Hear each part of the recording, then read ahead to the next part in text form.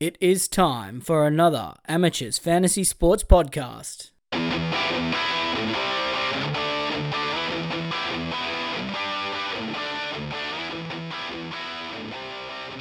Hello and welcome to another episode of the NRL Fantasy Amateurs Podcast. And boys, tonight we have one of our most favourite episodes that we get to do every year. It's back. You know, we had a year off. We changed the name, but we've decided we want to go with the OG name for this episode. It's the Studs and Duds podcast. Ryan, how excited are you, mate? Mate, it's good to be back. It's good to have it back in the rotation. This is always one of the better episodes. This one and the podcast, these are the two best of the year, I reckon. Yeah, mate. Well, you know, I didn't tell you this yet, but we had a really positive response to the podcast that just you and I did without Rob. Just, you know, we kicked it old school. That's our highest listened episode for the year now. So, oh, mate. The people love it old school, obviously. Yeah, they love it old school. So we're bringing back the Studs and Duds. And Rob, mate, we've allowed you to be part of the old school episode. Just, you know, how are you traveling over there in the land of the long white cloud, mate? Yeah, it's been very wet. I just wanted to, you know, I've been okay, thankfully, but there's been a lot of homes affected. So just wanted to point that out to people. You know, you're doing a great job and it's been pretty horrible, but footy's almost here. So, you know, that's a bright spot to look forward to. But thanks for having me, boys. I feel like last year, even though you called it Real or Mirage, you ended up calling them Studs or Duds, you know, throughout the podcast anyway. So, you know, it was always spiritually Studs and Duds, I think. Mate, well, I mean, they are what they are. They're either studs or duds. And I mean, we lent away from it because the name got borrowed, I guess, after we used it for the first time on our podcast. But, you know, I think it's okay. And we'll roll back to it. And boys, so today, basically what we're going to do is we're going to go through the most owned players in fantasy. So that's everybody 10% plus ownership, which actually is like a lot of players. It's about 45 different players. So it might be a long one. Strap in, pause it now and go to the toilet if you need to, or just, you know, keep going while you're listening to us, the sultry sounds of myself, Ryan and Rob. Boys, alarming first impression here is I'm seeing 3 Vanilla Coke jerseys in a short succession. But before we get to those guys, number one on the list here, Brandon Smith. So he is owned by almost 47% of teams. So basically half the teams, which is a funny one. I mean, we've discussed him at length on a couple of episodes because he's actually, you know, one that everyone's kind of a little bit, like no one's feeling super passionate about him, but because everybody's got him, Ryan, we just sort of boxed into taking him. Yeah, he's one of those guys I was really considering as well, maybe anti-potting. But yeah, I guess the team lists that came out the other day, because there's a few guys in this price bracket like Aaron Clark, Corey Horsburgh, Pangai, even potentially Egan Butcher. So I, for a second, I was considering maybe picking up one of those guys, but with Horsburgh and Clark on the bench, it sort of just forces me back to Smith. And just the dual position, I think, is the most important thing. Like, 'cause I'll be probably using Smith as a mid, not a hooker. I think he's far more valuable as a mid than he is as a hooker. 100%. No, 100% agree. And Rob, you're of the same mind there? Yeah, I think that's right. It seems to have just taken off, right? Like he's gone to a new team. He's got the dual. We tend to think he does a bit better at hooker than he did at mid. But I think also just his role seems a bit clearer. And has that potential upside for, I don't know, maybe not more tries, but certainly a lot of attacking stats at the Roosters. So, yeah, it's really hard to make a team without him. Obviously, we'll talk about some other hookers later, but he seems to be quite an easy one to start with, even if you're starting him in the mid, like I'm doing the same, Ryan. So yeah, I'm fully expecting him to average like 45 too. Like, it would not shock me if he is not a keeper. Yeah. No, I think the numbers and the past history is there that he absolutely scores better when he plays hooker than when he plays at lock. It's not up for debate. He is better at hooker scoring, but you know, how many minutes does Turpin take? You know, is he going to be getting the ball? Like, he's probably going to be one of those, like, he'll get a 37 and then an 85 more than, you know, consistent 51, 52, 53, I think. But, you know, either way, lob him into your team. I think, and just, you know, ride the roller coaster with everybody else. Now, the second player on this list here is actually a player who doesn't currently reside in my team, Nathan Cleary, at 38.6%. He is in not my team because it's not, you're not allowed to run two teams, but he's in my girlfriend's or fiance's head-to-head team. I know she's going to take over my head-to-head leagues this year. But, for overall coaches, and I imagine there's a lot of overall coaches not heeding our advice here and still going with Kleza. Rob, did I manage to convince you to deviate away, or are you going the Captain Cleary round one? So I still am on the fence about what team I've chosen for what purpose, let's just say. But Cleary is in my team currently, and I think I'm mostly focused on head-to-head at this point in time. But you've made a very compelling argument for someone starting without him for overall. Just for the buy is just a really key argument that you've made, I think. But yeah, look, at the moment he's in my team. I think I value him slightly over Hines, and I wanted to start with a gun half for head to head, so that's why he's in my team. Yep, Ryan, I think, are you a Cleary guy? You're a Cleary guy, aren't you? Oh yeah, if anything, your article convinced me that I need him. Basically, I think for head to head, he's almost necessary given the bye schedule. Like, he's not going to miss much outside of Origin, and Hines has got a very awkward bye schedule for head to head players. He doesn't miss too many major bye rounds. It's really the rounds where you need him. So look, I'll probably be starting with Cleary, and I think if you're debating Cleary or Hines, I tend to lean towards Cleary just because he's cheaper, because other than that, there's not too much difference. They both have an early buy and they both miss round 13. So I think I'd just save the 7,000 and get Cleary if I'm tossing up those two. Yep. Nah, at no point in this off-season, have I had Hines in my team. There have been points that I've had Cleary, though, even in my overall team. So, yep. We'll talk about Hines again shortly. Third guy on the list here, Hamiso Tabuai-Fidow. He's one who has been in my team all the way up until yesterday, where we went from having no centers to having far too many. And we now have, a number of options, which I'm sure we'll address at some point here. But right now, he is one that I'm probably going to be looking at anti-potting. And Ryan, I know you were saying something very similar as well. Yeah, as soon as the team list came out yesterday, he was the first out of my team. I was always a little bit hesitant on Hammer in terms of what his expected output is, because I think his average could be anywhere from mid-20s to 40. But with Alamotti potting up yesterday, he seems like he's got that job now confirmed. I'd just rather save 140,000. We've got Harley Smith Shields as well, Isaac Thompson. I think I can just spend that money elsewhere. Yeah, I mean it's really a luxury to not even have to have Tommy Talau because there's so many other good options. Yeah, how good is it? Yeah, it's great. I feel a lot better with no Tommy Talau, no Hammer in my team, if I'm being honest. So I did the same thing as you. Basically, I've got Smith Shields, Thompson and Alamotti, and I feel a lot better. Rob, you sticking on strong with Hammer, or you aborted mission there? Yeah, I think I'm on the same boat as you both. Just watching Talau, for example, in that Warriors game was pretty unconvincing, let's just say. So look, I hope he turns it around, and he's been off for a long time, but I'm not convinced he's going to win that spot on the centre. He might, but it's not going to be pretty. So.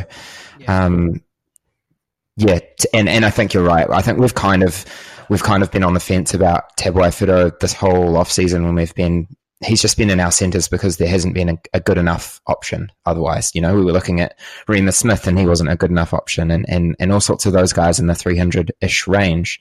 But now we can just go cheaper and possibly, I don't know if better is the right word, but Alamotti looks incredible. We'll talk about him soon.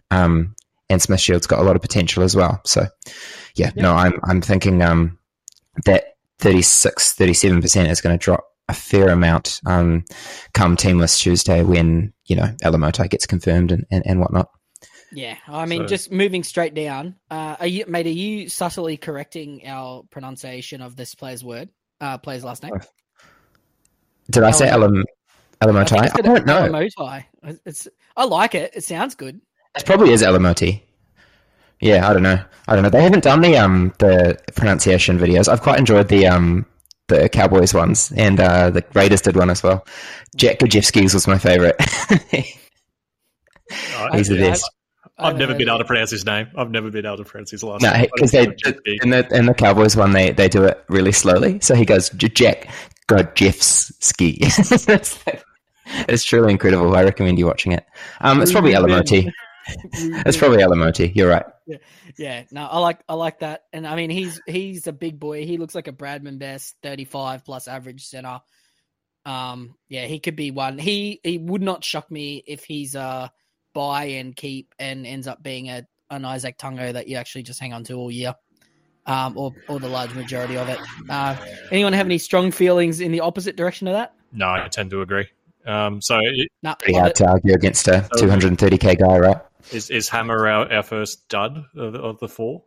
Oh, mate, yes. No, Nathan Cleary's a dud. No, of course.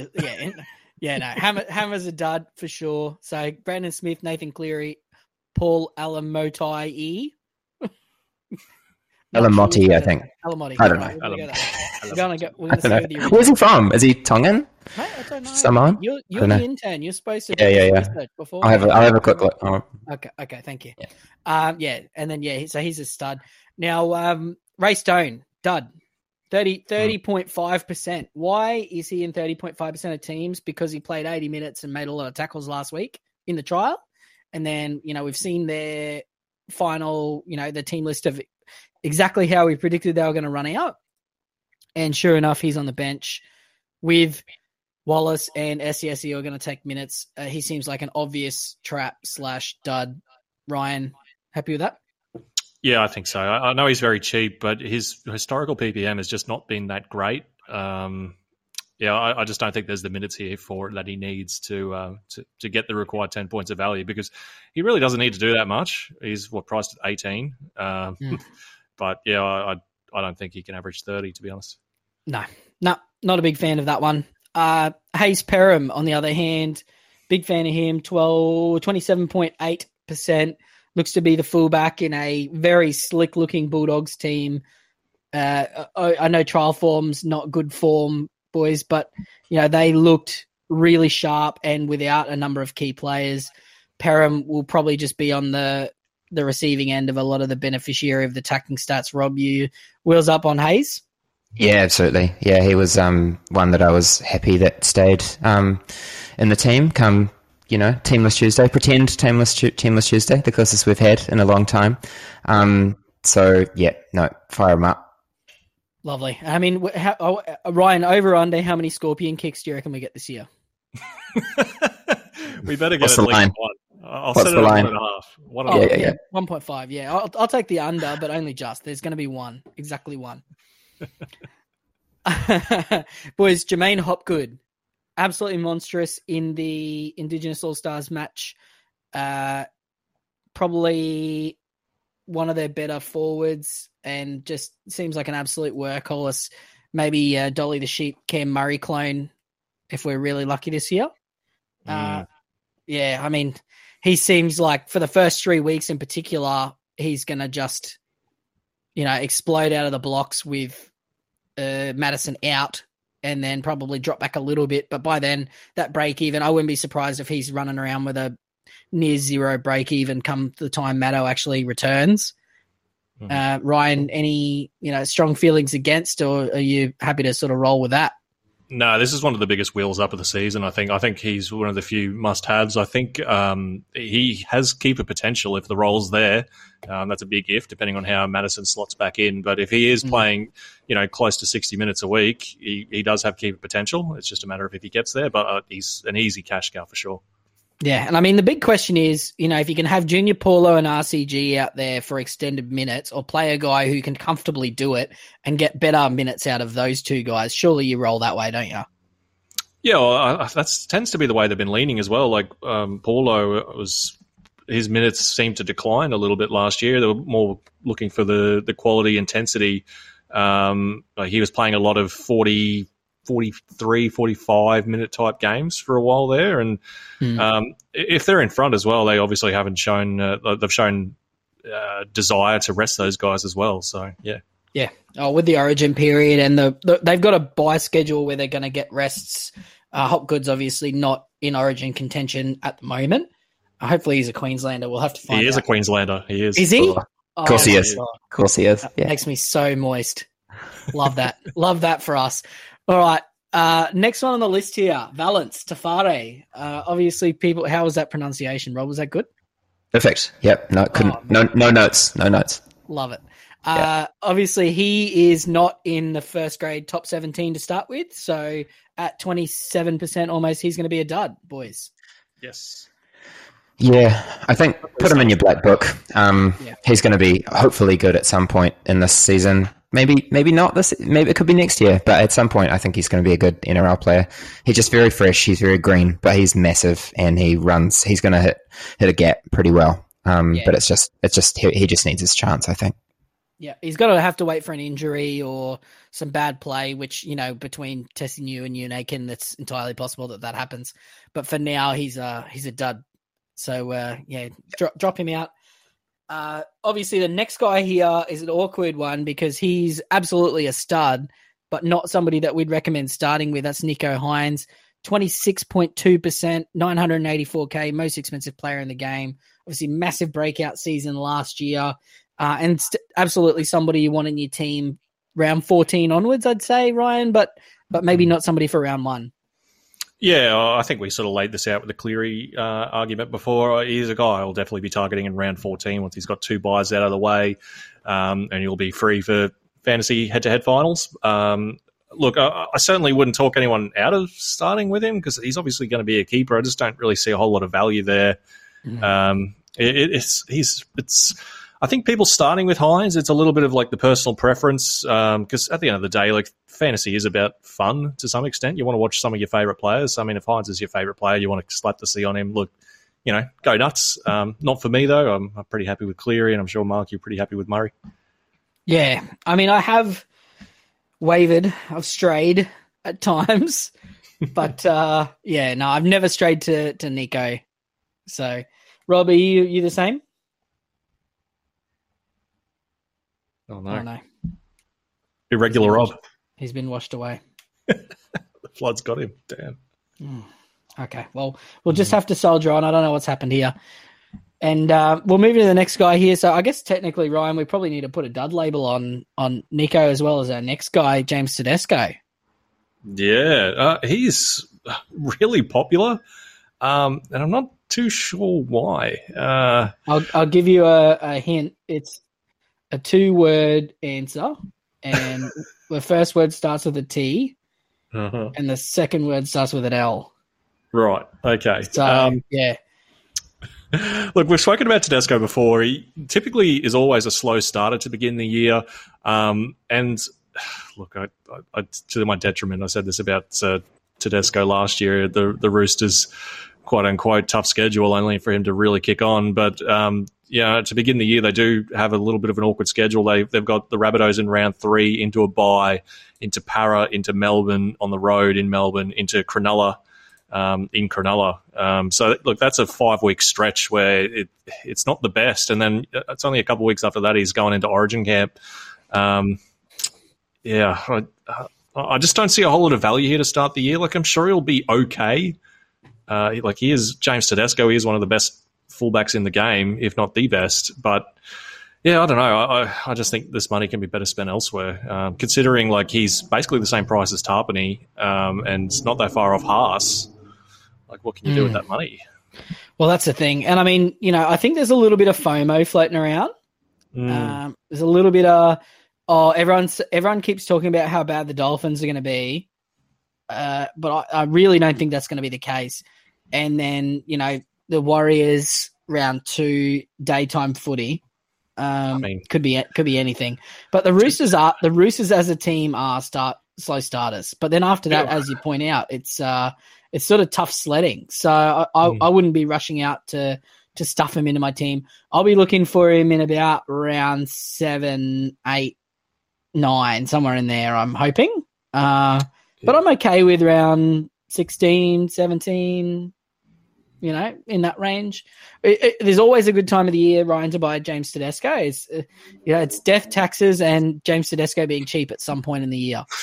Yeah, no, people like to, they're talking about the Dolphins matchup in last year, but then conveniently forget they lost to the Knights in round 1 last year, and Tedesco wasn't very good. The Knights finished 14th.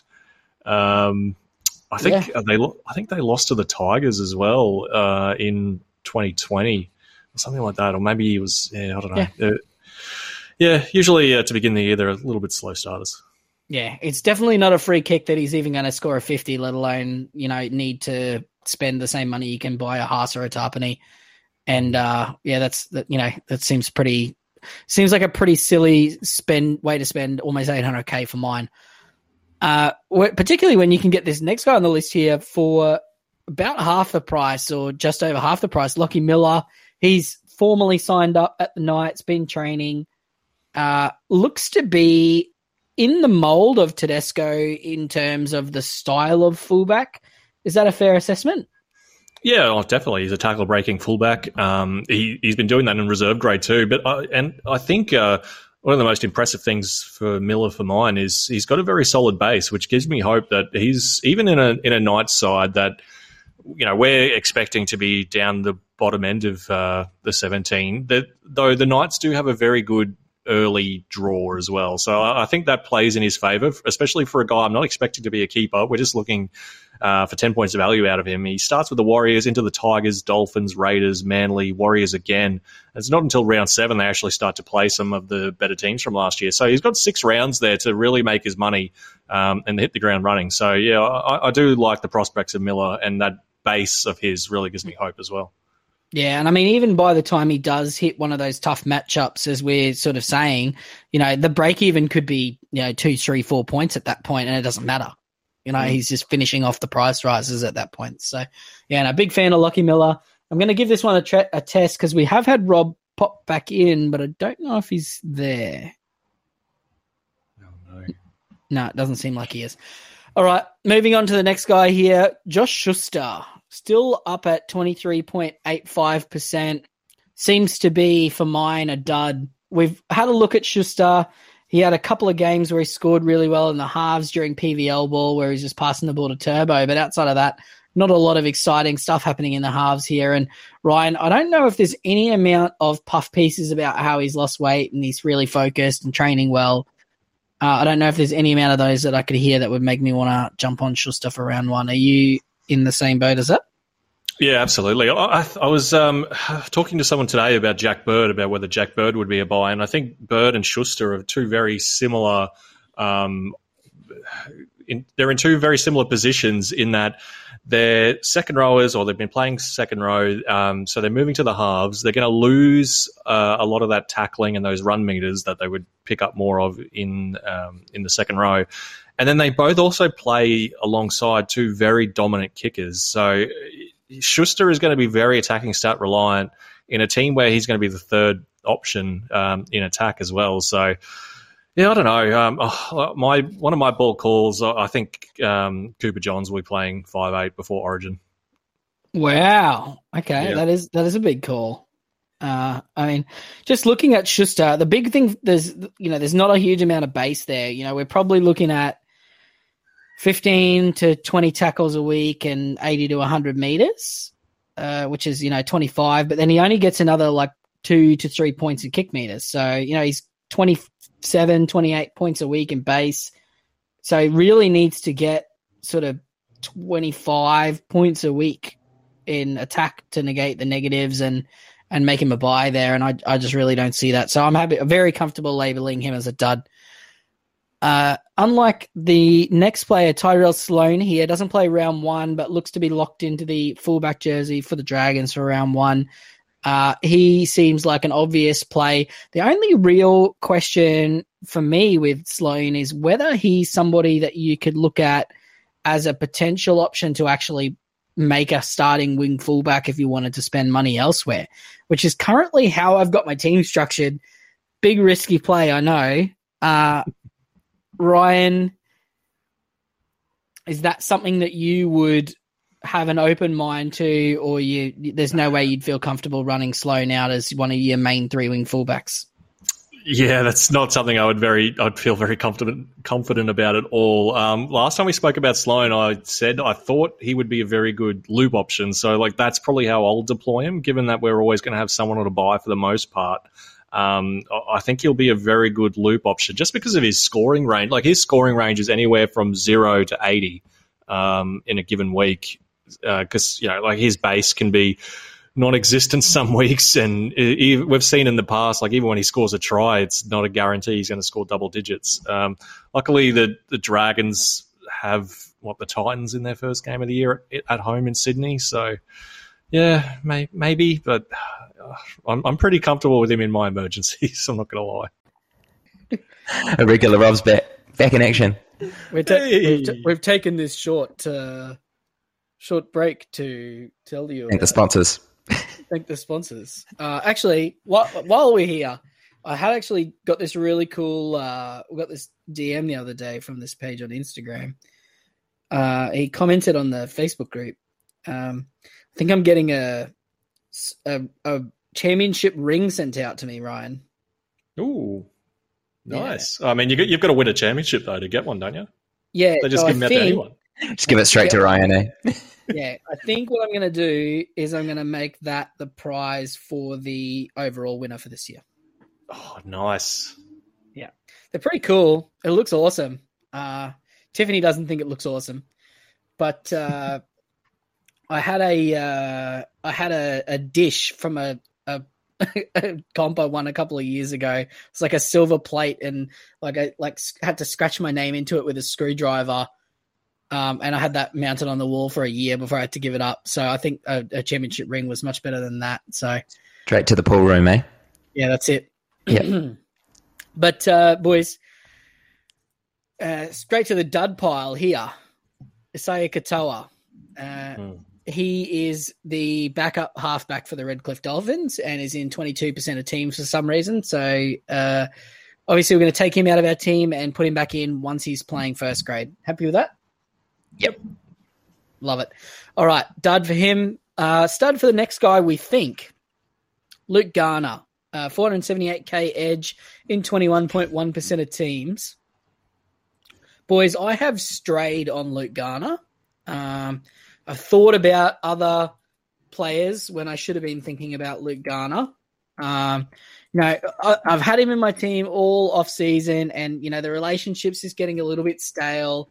I'm looking around for better options. I'm looking at his previous last 4 years at the back row. When he plays at least 60 minutes, he averages 52, 46, 42, and then 46. But it's just not filling me with excitement, and I'm just really concerned that, he's got all but one of those seasons he's above a 35% try scoring rate, and I just wonder if he goes to like a regular edge back rower try scoring rate and gets like 25%, he could throw us up a 42 season, which is, it's still 10-ish points of value, but it's not really what you're buying here. Ryan, can you talk me off the ledge?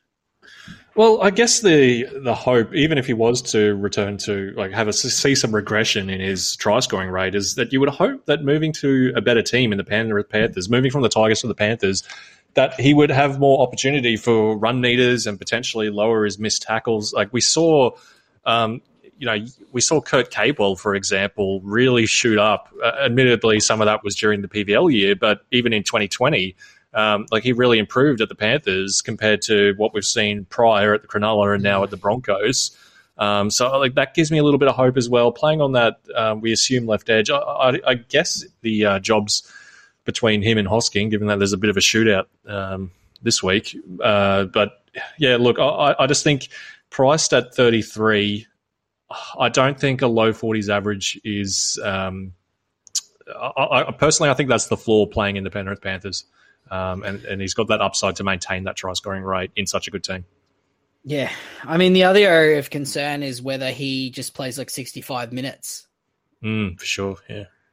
Because, he's not, he's not like even demanded an 80-minute role for the Tigers. And there's so many, I've got something sitting in my stomach that tells me one of Garner Katoa and Brandon Smith is going to be a dud, and I don't know which one it is. Yeah, I think looking back at previous seasons, there's always your mid-rangers. You're never going to hit on all of them, are you? Like, no, and it's tough. Like, because he seems like he's got a great team upgrade. Say what you like about Luai, but Cleary is a gun. So if you've got him passing you the ball, it is an upgrade based on from the Tigers.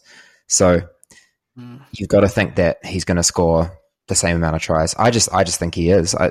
What about the Penrith team, apart from Coruscant leaving, Kikau leaving perhaps, but makes you think their attack is going to be any worse this year?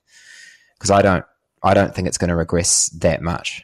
No, I'm sure it'll go back a little bit with Coruscant leaving, but I think they're going to be they're comfortably a top 4 team still.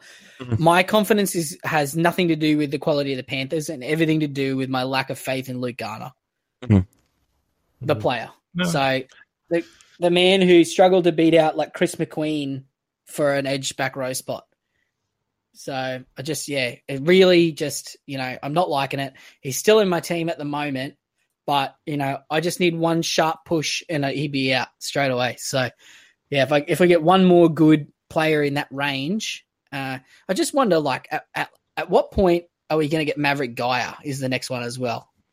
Because, I mean, he looks like an absolute superstar, and he's an edge-back rower.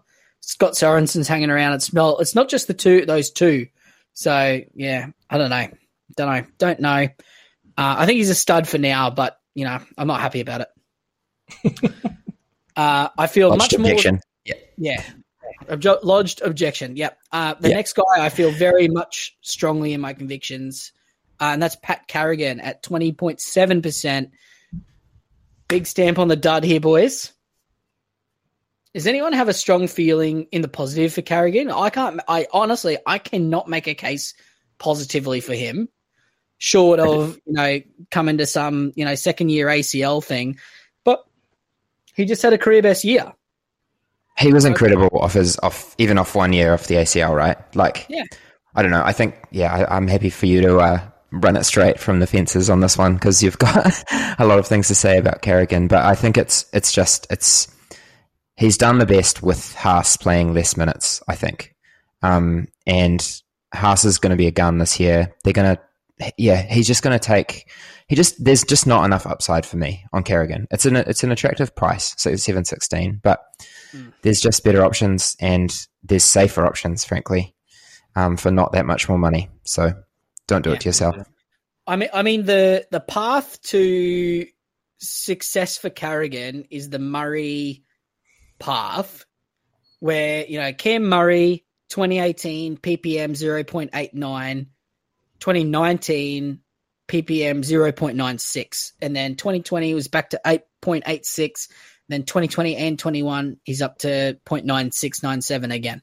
So I think that 9697 is what we can expect out of Murray, but that's the path for Carrigan. He needs to make that leap in his actual his output, his ppm, but he's not as dynamic as Murray, and I just don't see it. He's a 0.85 ppm guy. That's his bag, and I mean he's going to play 60 minutes.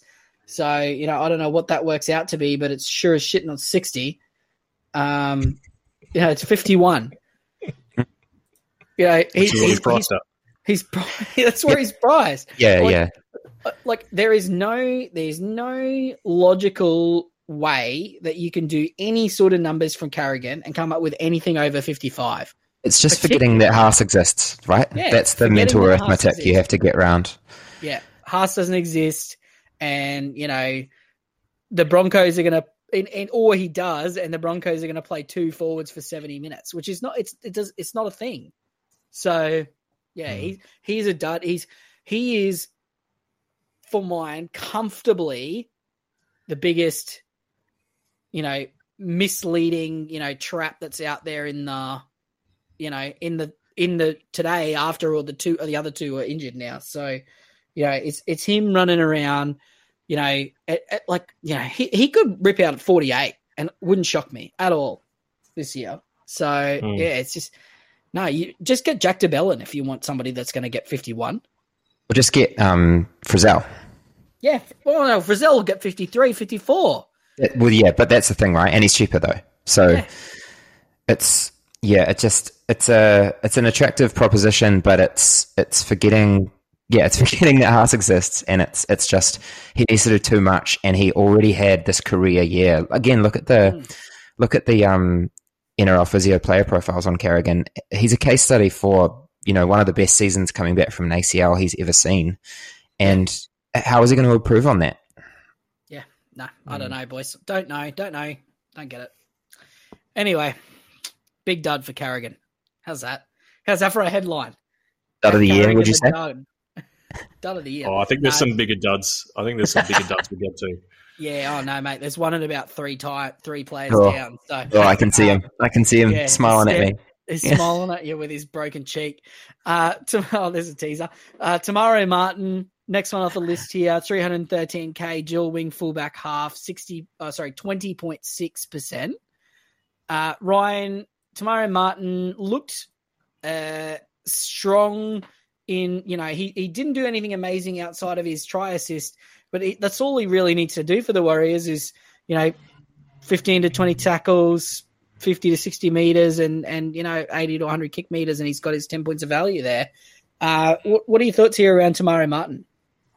Yeah, he's one of these ones that he's not in my team currently.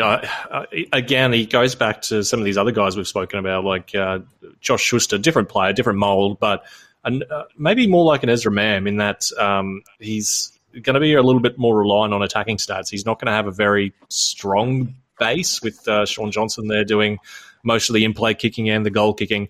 But again, he's at that price point where you don't need a whole lot, sort of like Ezra Mam last year. I just don't feel too confident having him in my scoring 17. I think it's probably between him and Chance. Like, I'm only going to take one of them. Right now it's Chance. But yeah, if I needed that 60k, I'd definitely consider switching the two. Yeah, I've definitely done the Chance plus Cotter or Tarpany plus Tamari Martin a lot this preseason. Sort of been doing that juggling act. He's 100%. He's on my short list. I think he's a great buy if he fits the team and the financial, the structure of how you're lining everything up. So yeah, definitely. I like him. I think his biggest problem is, if the Warriors lose 5 out of their first 6 games and they give Metcalf a crack, he's probably the first one to drop out. So yeah, I was thinking maybe Metcalf could go to fullback and Chance could go to centre as well, but it is one of those ones where the Warriors do have this nightmarish schedule, and I don't think you want to be too heavily invested in their first 10 games. I just looked at that first 12 rounds. That is It's conceivable we could be 2-9 at the first bye. Or 0 and 11. Yeah, I mean, we play the Knights twice, so I'm thinking we win one of those. We might split one with the Bulldogs, but unlikely. But the others are just, it's a nightmare. So I think, pick one, I think, has kind of been my advice to people, and I think they're both around about 10 points of value, probably. But having both is a bit of a frightening proposition to me. Yeah. One thing with Tamari Martin as well is that because we've got some more wing fullbacks that have opened up that are actually fullbacks, I feel like maybe just go with them instead, like Perham and even Smith Shields. The floor is probably lower with those guys, but the ceiling's higher. Like Tamari Martin's not got a massive ceiling at all. So, I think I'm kind of similar to you, Ryan. I think I'm going to pick one of Chance and Tamari Martin. I'm just trying to figure out exactly what I do. Yeah. What have the Warriors done? What have they done to piss off the NRL? Like, who scheduled them to play 5:30 in Townsville in the middle of March? The thing I'm the most angry about is our first home game is not even at Mount Smart. It's in Wellington because Harry Styles is playing at Mount Smart. Mate, I'm furious. Isn't Harry Styles playing centre? He's playing centre, yeah. He'd do a better job. He'd be an upgrade on Viliami Vailea. What about Braden Viliami, though? Williami. He looked like if I hadn't seen about 7 years of him, I would have thought he was a Jet. It's a weird one, isn't it? Like everyone just forgot about him. You know, he was just a classic red dot sitting in your 21. Yeah, People would never see him again. Mate, I cannot fathom a world where an edge of Tamare Martin, Braden Williami, and Marcelo Montoya is filling anyone with confidence. No. Yeah, no matter how many times he irons Charlie Staines out, the backup fullback for the former Wooden Spooners. No matter how many times he does that, I can't feel confident. I actually don't have any worries in my team at the moment. Yeah, nice. Ooh. Yeah, honestly, it's an easy place to get to. Looking at that, you need someone that, and probably look, either of them can do it, but it's not exciting, right? It's not filling you with confidence. No.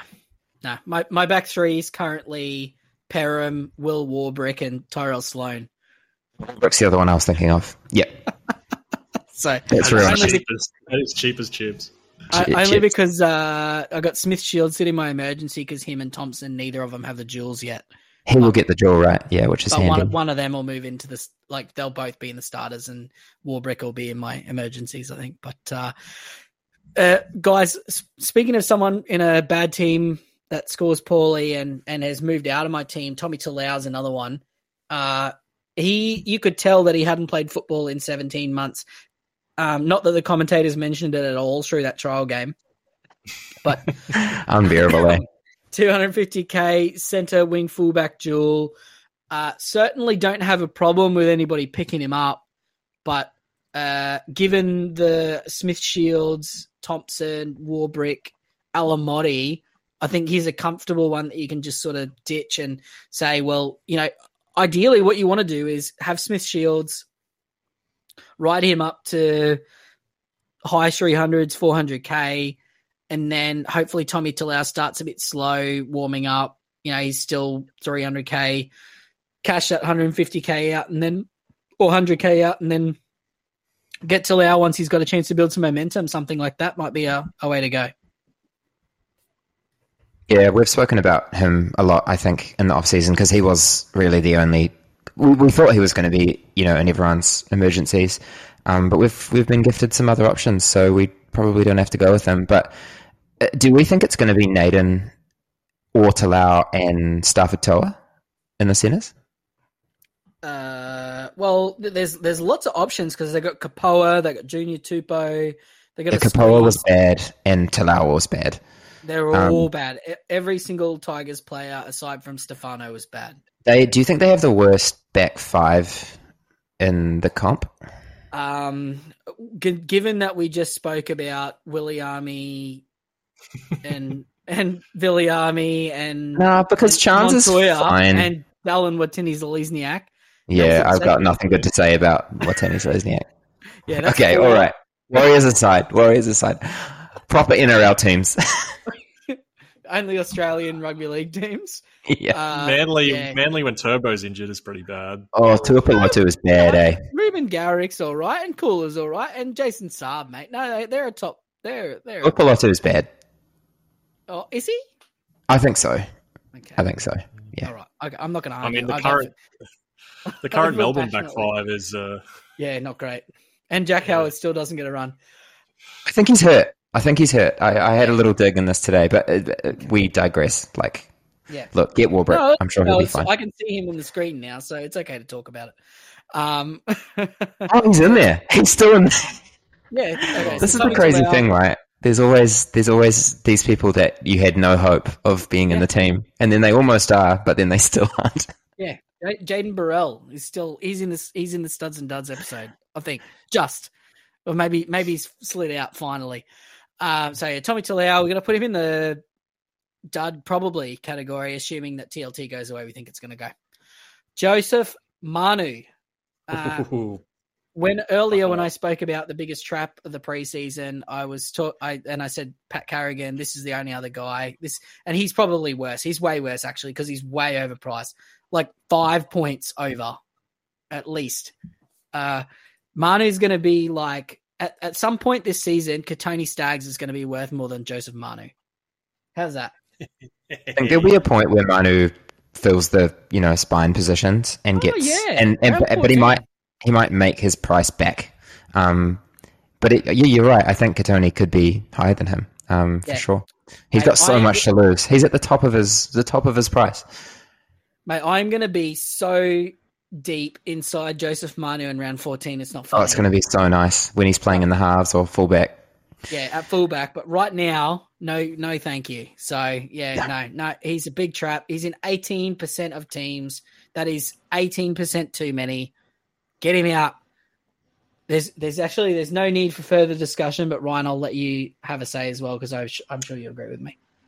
Yeah, no, definitely. I'm working on a top 5 biggest traps TikTok, and I've got to try and get this concise. But look, priced at 51. He averaged 46 at centre last year, by far his best year at centre. There's a time to buy Manu, like you've spoken on, and it's round 14, or potentially if there's a Teddy or half injury early on in the year, then maybe we jump in then. But until further notice, round 14 is when you buy Manu, not round 1. Yes, strong. Yeah. Love it. Good. Sick. Love the TikTok. Yeah. Love the unboxing as well. By the way, today I watched that. That was a good video, mate. Yeah, really. Yeah. I just like the Warriors jersey, mate. Oh, mate, all of those jerseys slapped. That North Queensland one's lovely. The Bears one is fire. It's so lovely. Mate, there is no such thing as a lovely jersey. They're delicious or strong and manly. You can't call a jersey lovely. NRL Fantasy Amateurs on TikTok. Little go follow us. Check it out. Little plug. Yeah. Yeah. If you want to see Ryan's beautiful face, he's finally started showing. I was actually hoping I'd get the shirtless video of Ryan putting on the shirt, but he jumps straight to wearing the shirt, which is a shame for the viewers. No, you got to subscribe for that, mate. That's extra. Yeah, that's it's on if you follow the link tree, you'll find the OnlyFans. Boys, we're getting dangerously off track here. We need to bring it back with somebody who's not a dud. So unlike Joseph Manu, who's a big dud, we got the next guy who's a stud. It's Isaac Thompson. He has been named on the Sting for the Rabbitohs this weekend, and we're looking to see him to cement his spot. He does also, like the Warriors, have a particularly not very nice draw. But, I mean, Tane Milne isn't a world beater. I think, boys, he's going to fall into the things that we learned last year, or I learned, not missing out on obvious really good players because you're worried about their short-term job security. That's going to be my my thoughts here. Rob, Isaac Thompson, how in are you? Yeah, I'm in. I think he's the best of the 300k guys. And look, I did a lot of stats on Tane Milne, and I think he's fine, but I just don't see it. I think once Thompson has the spot, which it seems like he does, they just won't look back, and Milne will need an injury to get back in. So no, I'm in. Fire up. It took me a long time to get there because I was worried about the short term job security because Milne is only missing one round now because of the World Cup games. But look, hopefully that's enough to keep him in, and I'm sure he will be. Yeah. Now the Rabbitohs fans on Instagram and the website have made it explicitly clear that Thompson's the goer. So he's the future. Yep. Yeah. If it falls over, you can direct your grievances to me. And I'll direct them on to the Rabbitohs fans. Yeah. So yeah, we'll put them in charge of the Instagram DMs for a day. If Tane Milne's a winger in round 2 without injury, and you can just abuse the crap out of him on Instagram. Matt Burton, 17.2% stud. My boy. He's my man. He's my guy this year. Love him. Oh, Matt Burton. Oh, mate. We were having a conversation because we're currently going through doing our amateurs final projections that need to go into the stats engine for the Rugby League Fantasy Pro, so you can use our projections to do your team picker and analysis and all that sort of stuff, obviously, which is the projections that you would use because we're awesome. And, Ryan, you raised a concern to me about the fact that I had Matt Burton listed at 61 And I not only shut you down, but told you that he should be 65 plus. Too low. You hit him too low. Yeah, I rounded him down just for the haters. And I just said Nico Hines, mate. No one predicted Nico Hines going 60 plus. The Sharks are good. Nico Hines good. He does everything. And I think we're going to see a Nico Hines-esque season from Matt Burton this year. What are your thoughts, mate? No. You not only did you shut me down, did you also started to convince me? I'm there with you. He's in. I've got him in my team right now. Yes. No, I just feel something with the Dogs. Hey, like I just feel like they've got something brewing. Mate, I've had to really restrain myself from trading Robson to Reed Marnie. So I'm with you. Yeah, don't do that. Marnie looked good, but we won't digress down that track. But but the Bulldogs, they are. They're looking hot, and no kick out, no Burton in the last one, no Hayes Perham. Pangai didn't play in the last one either. I love him being named at prop. I think there's a lot of good things happening, Ryan, and you're right. It's how high is too high? Yeah, it's he's one of those guys, much like you, Mark, is one of my guys this year. He's I think the only guy that hasn't left my team. Once I saw he was priced at a good price and they didn't mess it up like with Dewey's, I was all the way in. I just think he's going to have a stellar year. And yeah, look, I think 60 is the base. Let's just see where he can go from there. Yeah, 60 is the base. Yes. My only concern with the Dogs really is Kyle Flanagan. Mate, Grub. It's Grub. They got Grub. Don't worry about it. And they got that other dude from the Bulldogs. They're from the Broncos. Who they I don't have Wakeham anymore, which is nice. Carl, whatever, they signed that $500,000 transfer fee to get him from the Broncos. Who was that guy that stole the Bluetooth speakers? Oh, Lockie Lewis. Lockie Lewis. We don't want him. No, what's he do? Is he in the bloody squad for the team that's playing against the Panthers in the World Club Challenge? Who, Lockie Lewis, really? Is he on the Panthers? No, he's No, there's someone Lewis. Maybe I misread it. I might have misread it. I actually thought Lachlan Lewis was really good. I don't know. I don't know what happened there. Yeah, I don't anyway, move on. Anyway, boys, long story short, yeah. I'm just reading his Wikipedia page. Just get Burton. This is the last entry on 27th of August 2021. Lewis was stood down by the Bulldogs after allegedly trying to sell on eBay a soundbar provided by the NRL to teams in lockdown. So funny. That's the worst. Imagine how many hundreds of thousands to millions of dollars he threw away trying to sell a speaker on eBay. That is up there with the dumbest things that any person could do.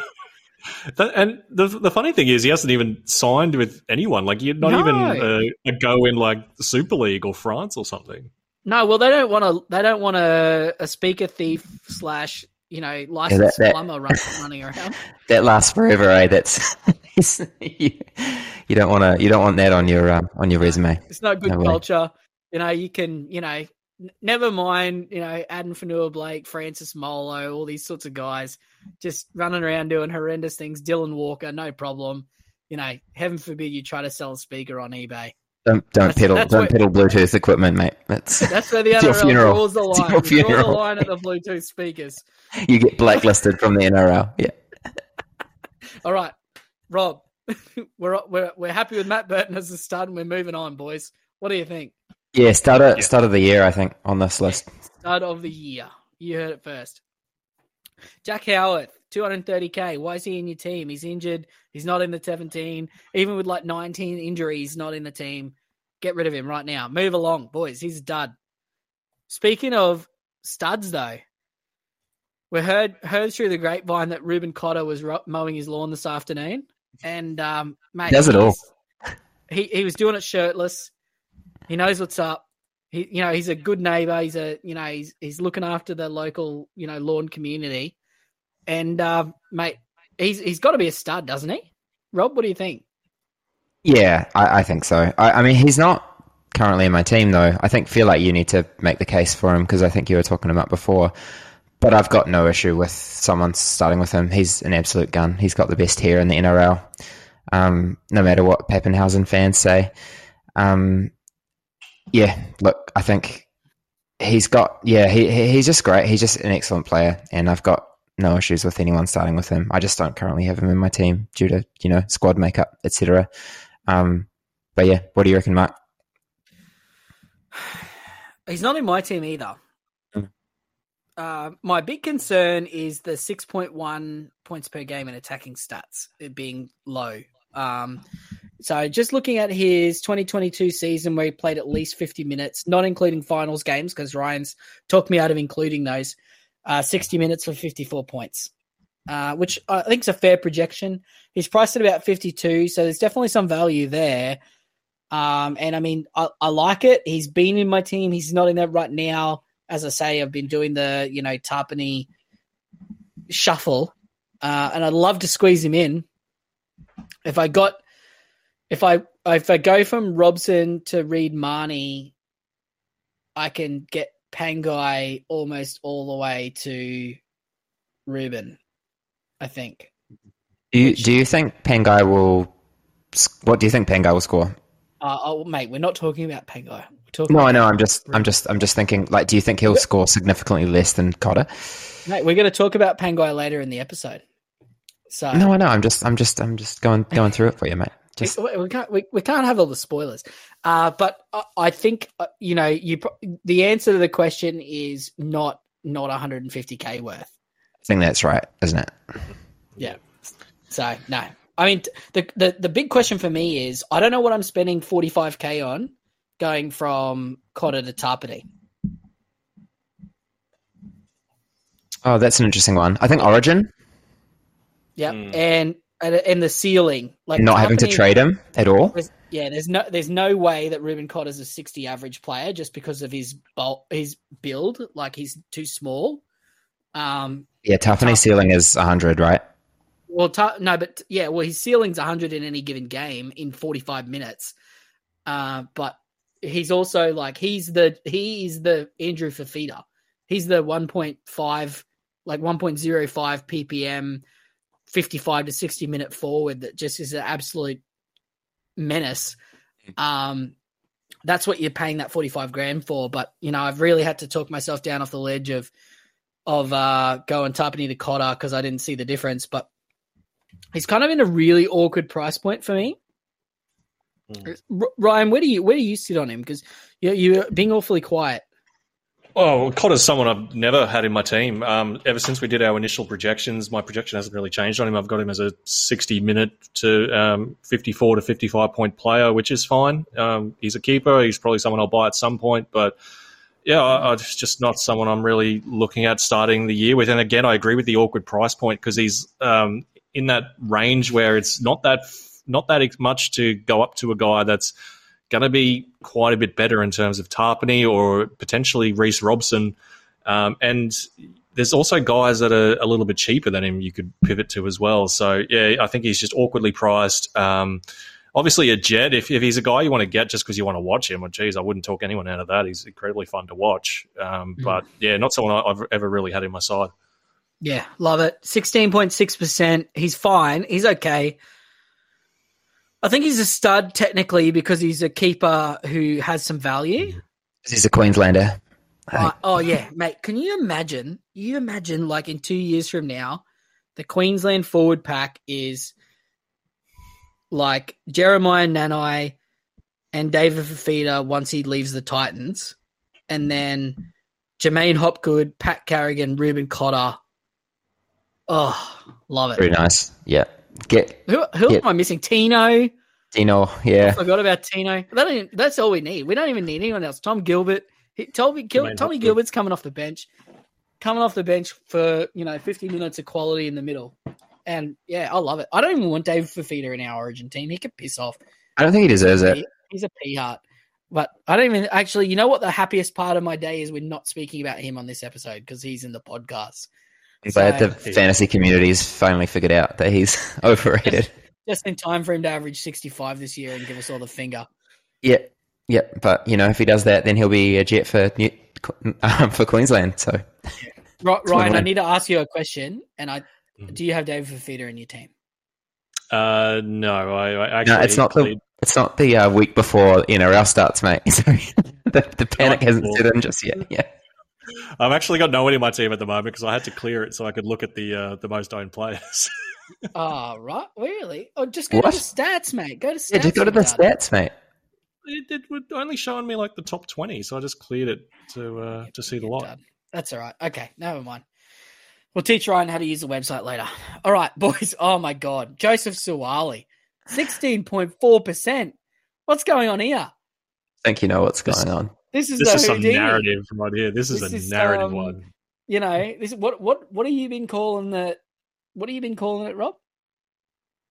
Suaalii, I think is how you say his name. Not his name. Not the way. Psyops. Oh, the Psyops. I don't know. I think. Look, I think obviously there's some subtweeting going on here. But obviously, TK from Talking League has been talking them up a lot, and a lot of players have been, a lot of people in our fantasy, in our DMs have been saying Suaalii is going to be a Jet. We don't see it. Yeah, he's one of these guys that we've just always been waiting on to become a Jet, haven't we? Ever since he came into first grade. Like I know he's getting older now, and you'd assume that there's going to be some improvement, but yeah, when's it going to come? No,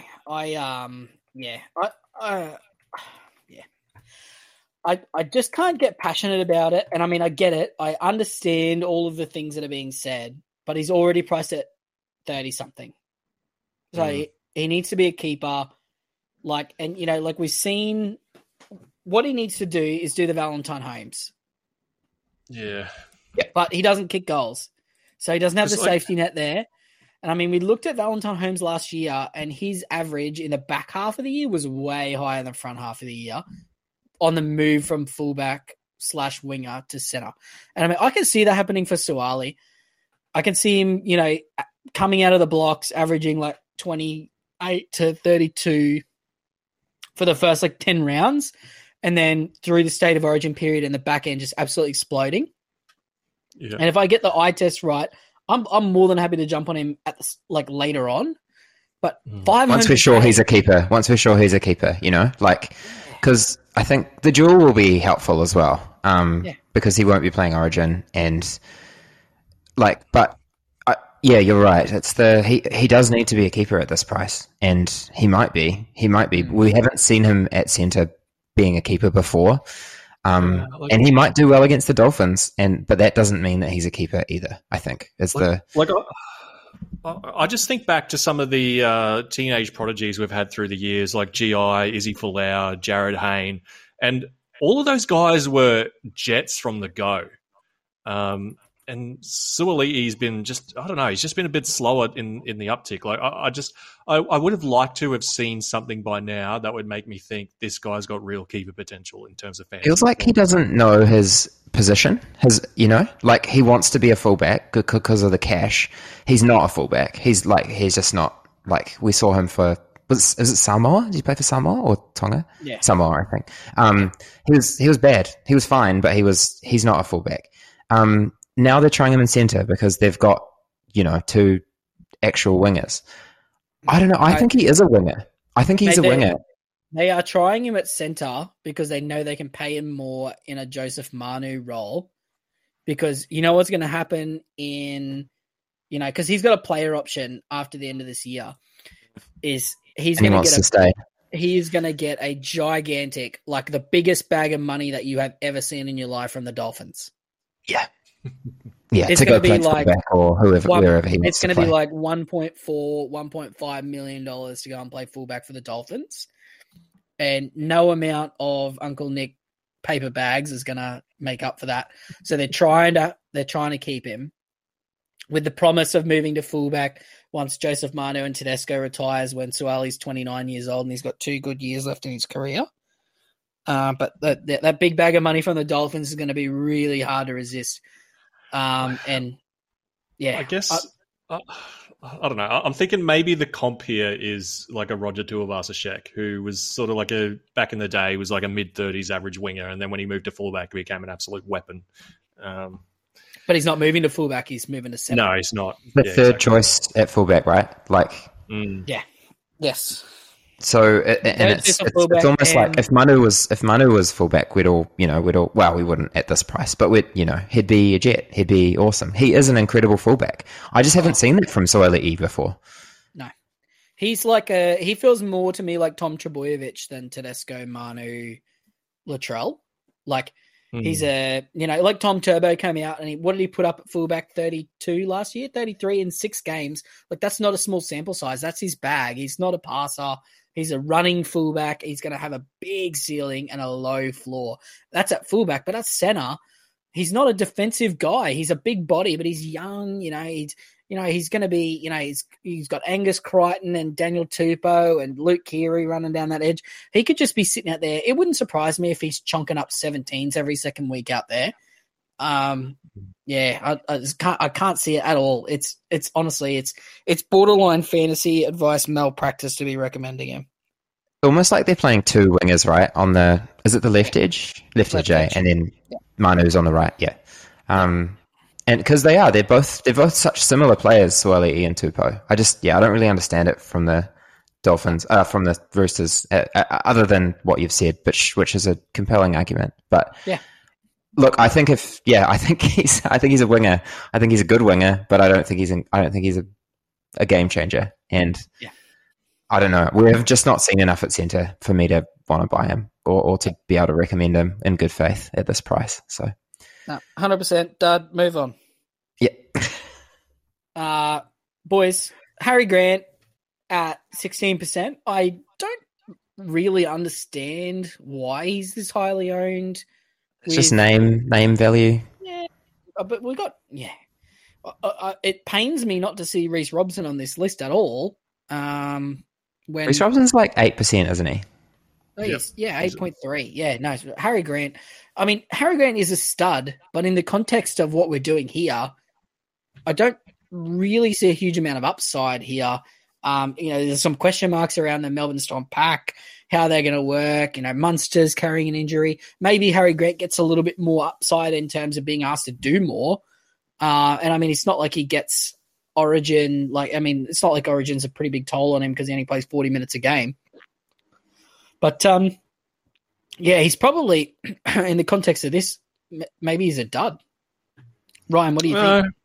I think there's a little bit of value here with Grant, just because I think it's important to remember he had a game where he played halfback as well, where he didn't do too well, because he's priced at 60. But when you look at his 70-plus minute starts last year at hooker, he averaged 62. So, look, there is a little bit of value here. You could potentially argue that maybe he does improve because he had a lot of games, like at the beginning of the year, right? Like you look at his missed tackles, he had like 5, 3, 3, 2.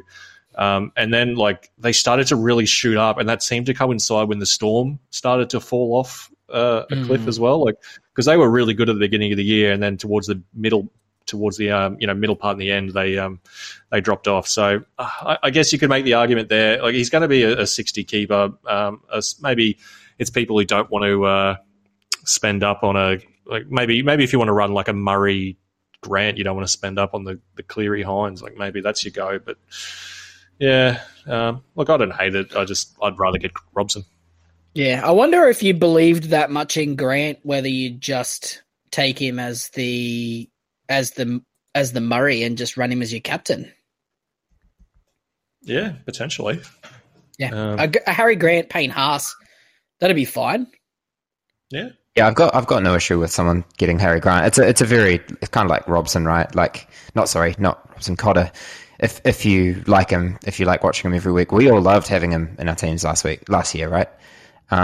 He's so good to watch. He's such a good player. Mate, Harry Grant was the only thing that got me through my ACL injury. Yeah, right. He's a jet. But it's just that the price is it's a lot. It's a lot for a hooker, and I think you can get the same from Robson. Yeah, No, agree. Or maybe not exactly the same, but close enough. Not exactly the same, but Robson doesn't play Origin, and he's probably it's close enough, and it's a lot less money. Harry Green's probably in the same basket as Ruben Cotter. Like, there's a little bit of value, maybe, but like maybe you can do a bit better with the money. Is that? Yeah, that's fair. Yep. Now, speaking of this guy could be the best thing you can do with your money, I think. Tanner Boyd, 15.3%, 479k dual, hooker half. If you want to run a Tanner Boyd, Brandon Smith hooker combo and spend money elsewhere, I think we're on board with that as a potential strategy. It's not the strongly recommended strategy, but it's fine.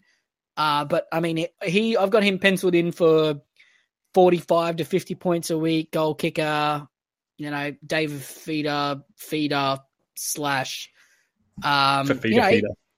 The feeder. I like it. I think he's a goer. Ever since we found out he was in the halfback slot, he hasn't left my team. I think he's nice to look at too. Like he's not too good looking in my team, but he's not looking at me with a smug look. He's just like a above average looking photo in there. So I think he adds better than Sexton last year, right? Oh mate, yeah, he just adds a bit of team chemistry to my lineup. I'm really happy with it overall, boys. Tanner Boyd, is he the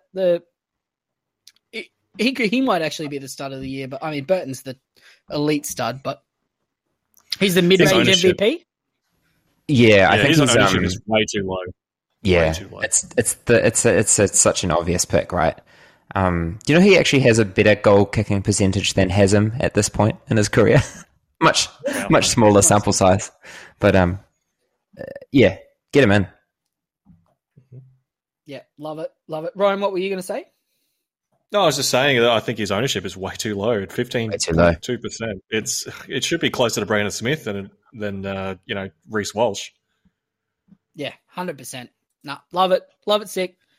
Good advice, boys. I love it. Cameron Murray. Speaking of things I love, 14.9%. That is too low. Get up. Rookie numbers. Not enough people are reading the articles here, boys. Cam Murray, 904k mid. Obviously, great season last year, 63.2 average, despite having a 1-point game in there. Woo! No buys before the round 13 Origin break. Absolute weapon, the man, the captain, the good bloke. We did hear through the grapevine that he's actually not that much of a good bloke on the piss, which is disappointing. But, I don't know that for sure. That's just a rumor. So, but I mean, he's been my captain pretty much the entire off season, aside from the 5 minutes at a time race straight to Nathan Cleary. But, boys, Cameron Murray, have you got enough? Ryan, I mean, you've got Cleary. Is there enough money in the cap to get Cleary and Murray, or you can't make that work?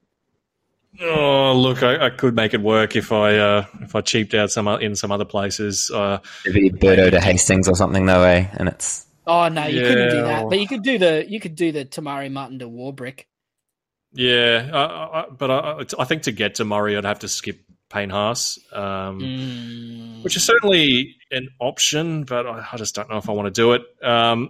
Look, I like Murray. I don't know if I'm going to start with him or not. I think he's a buy. It's just a lot of money to fit in, isn't it?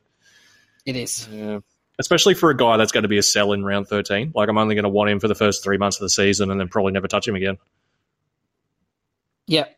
No, agree.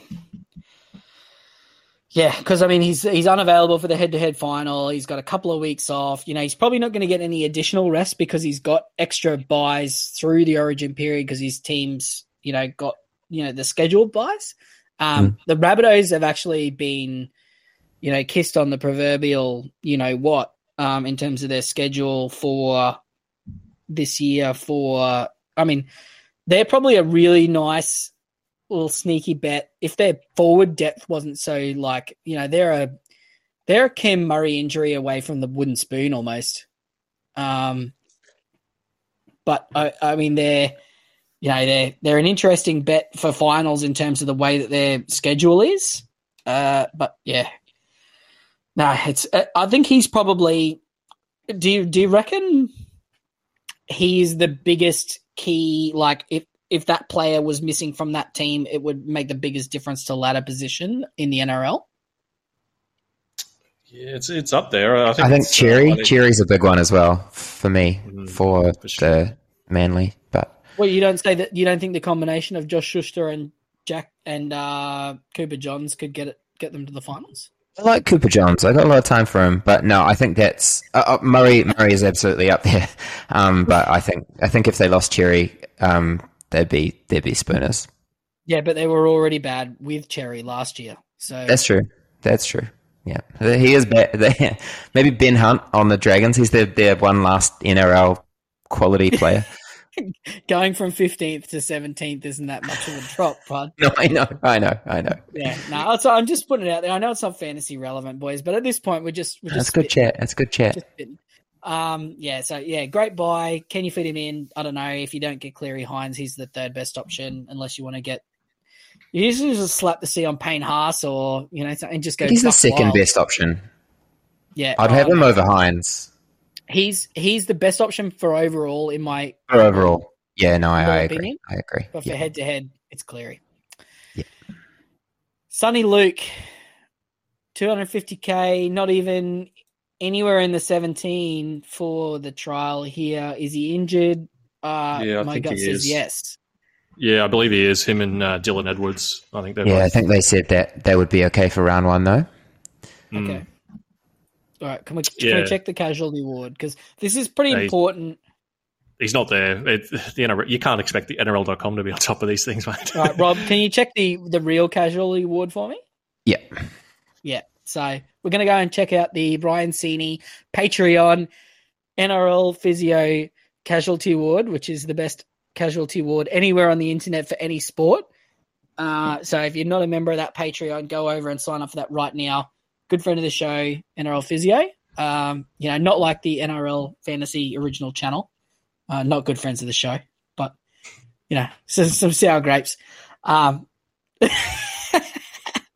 but Sonny Luke, if he's named, he's going to be a really awkward one because he's going to be named on the bench either way, and we have no idea how many minutes he's going to play. There was some mail coming out of Wilson Smith from the Daily Telegraph that he was going to be a big minute hooker off the bench, but I mean, there's some options there in terms of, rolling out Tyrone Peachy. There's Mitch Kenny, who unfortunately we're going to have to speak about maybe. Yes, we're going to have to speak about him shortly. So, he's been in my team at periods through this offseason, not there at the moment. Ryan, what would you have to see to put Sonny Luke in your team? Oh, I'd like to see him named for starters. Yeah, I mean, yes. That's obvious. But give me some more. Just fondle me for a little bit. Tell me what else. Oh dear. It's a little bit of blind faith leap, isn't it? Because unfortunately, we're not going to see anything from him in the preseason. So look, you're taking that leap of faith. Because we've spoken about Sonny Luke, and this isn't like a young guy that's being rushed in. Like, it's important to remember he is 26. So look, I'm sure he can handle first grade. I think it's going to depend on the bench makeup. Like, who is on that bench? Can we reasonably expect Kenny to be playing middle minutes? How many minutes is Luke going to pinch from Kenny? It's just this whole potential injury not being named this week has just really muddied the waters, and I don't know how confident I feel. Yeah, lot of questions, not a lot of answers.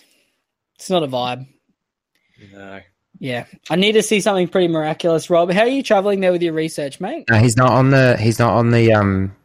Oh, here it goes. From Peter Lang. It's not from. He's not on the NRL Fantasy Physio. But from Peter Lang, it says, I checked in with the club and all four Panthers who were left out of the team against St Helens. Edwards, Sorensen, Luke, and Martin will all be back for round one. No major injuries. That's the tweet that I saw. So, right. It seems interesting that they decided to mention Luke in that breath if he was somebody who wasn't just like an obvious person that was going to be named. Well, yeah. I mean, you wouldn't expect Jack Cogger to be the utility, would you? No, that's a good point. Okay. Yep. All right.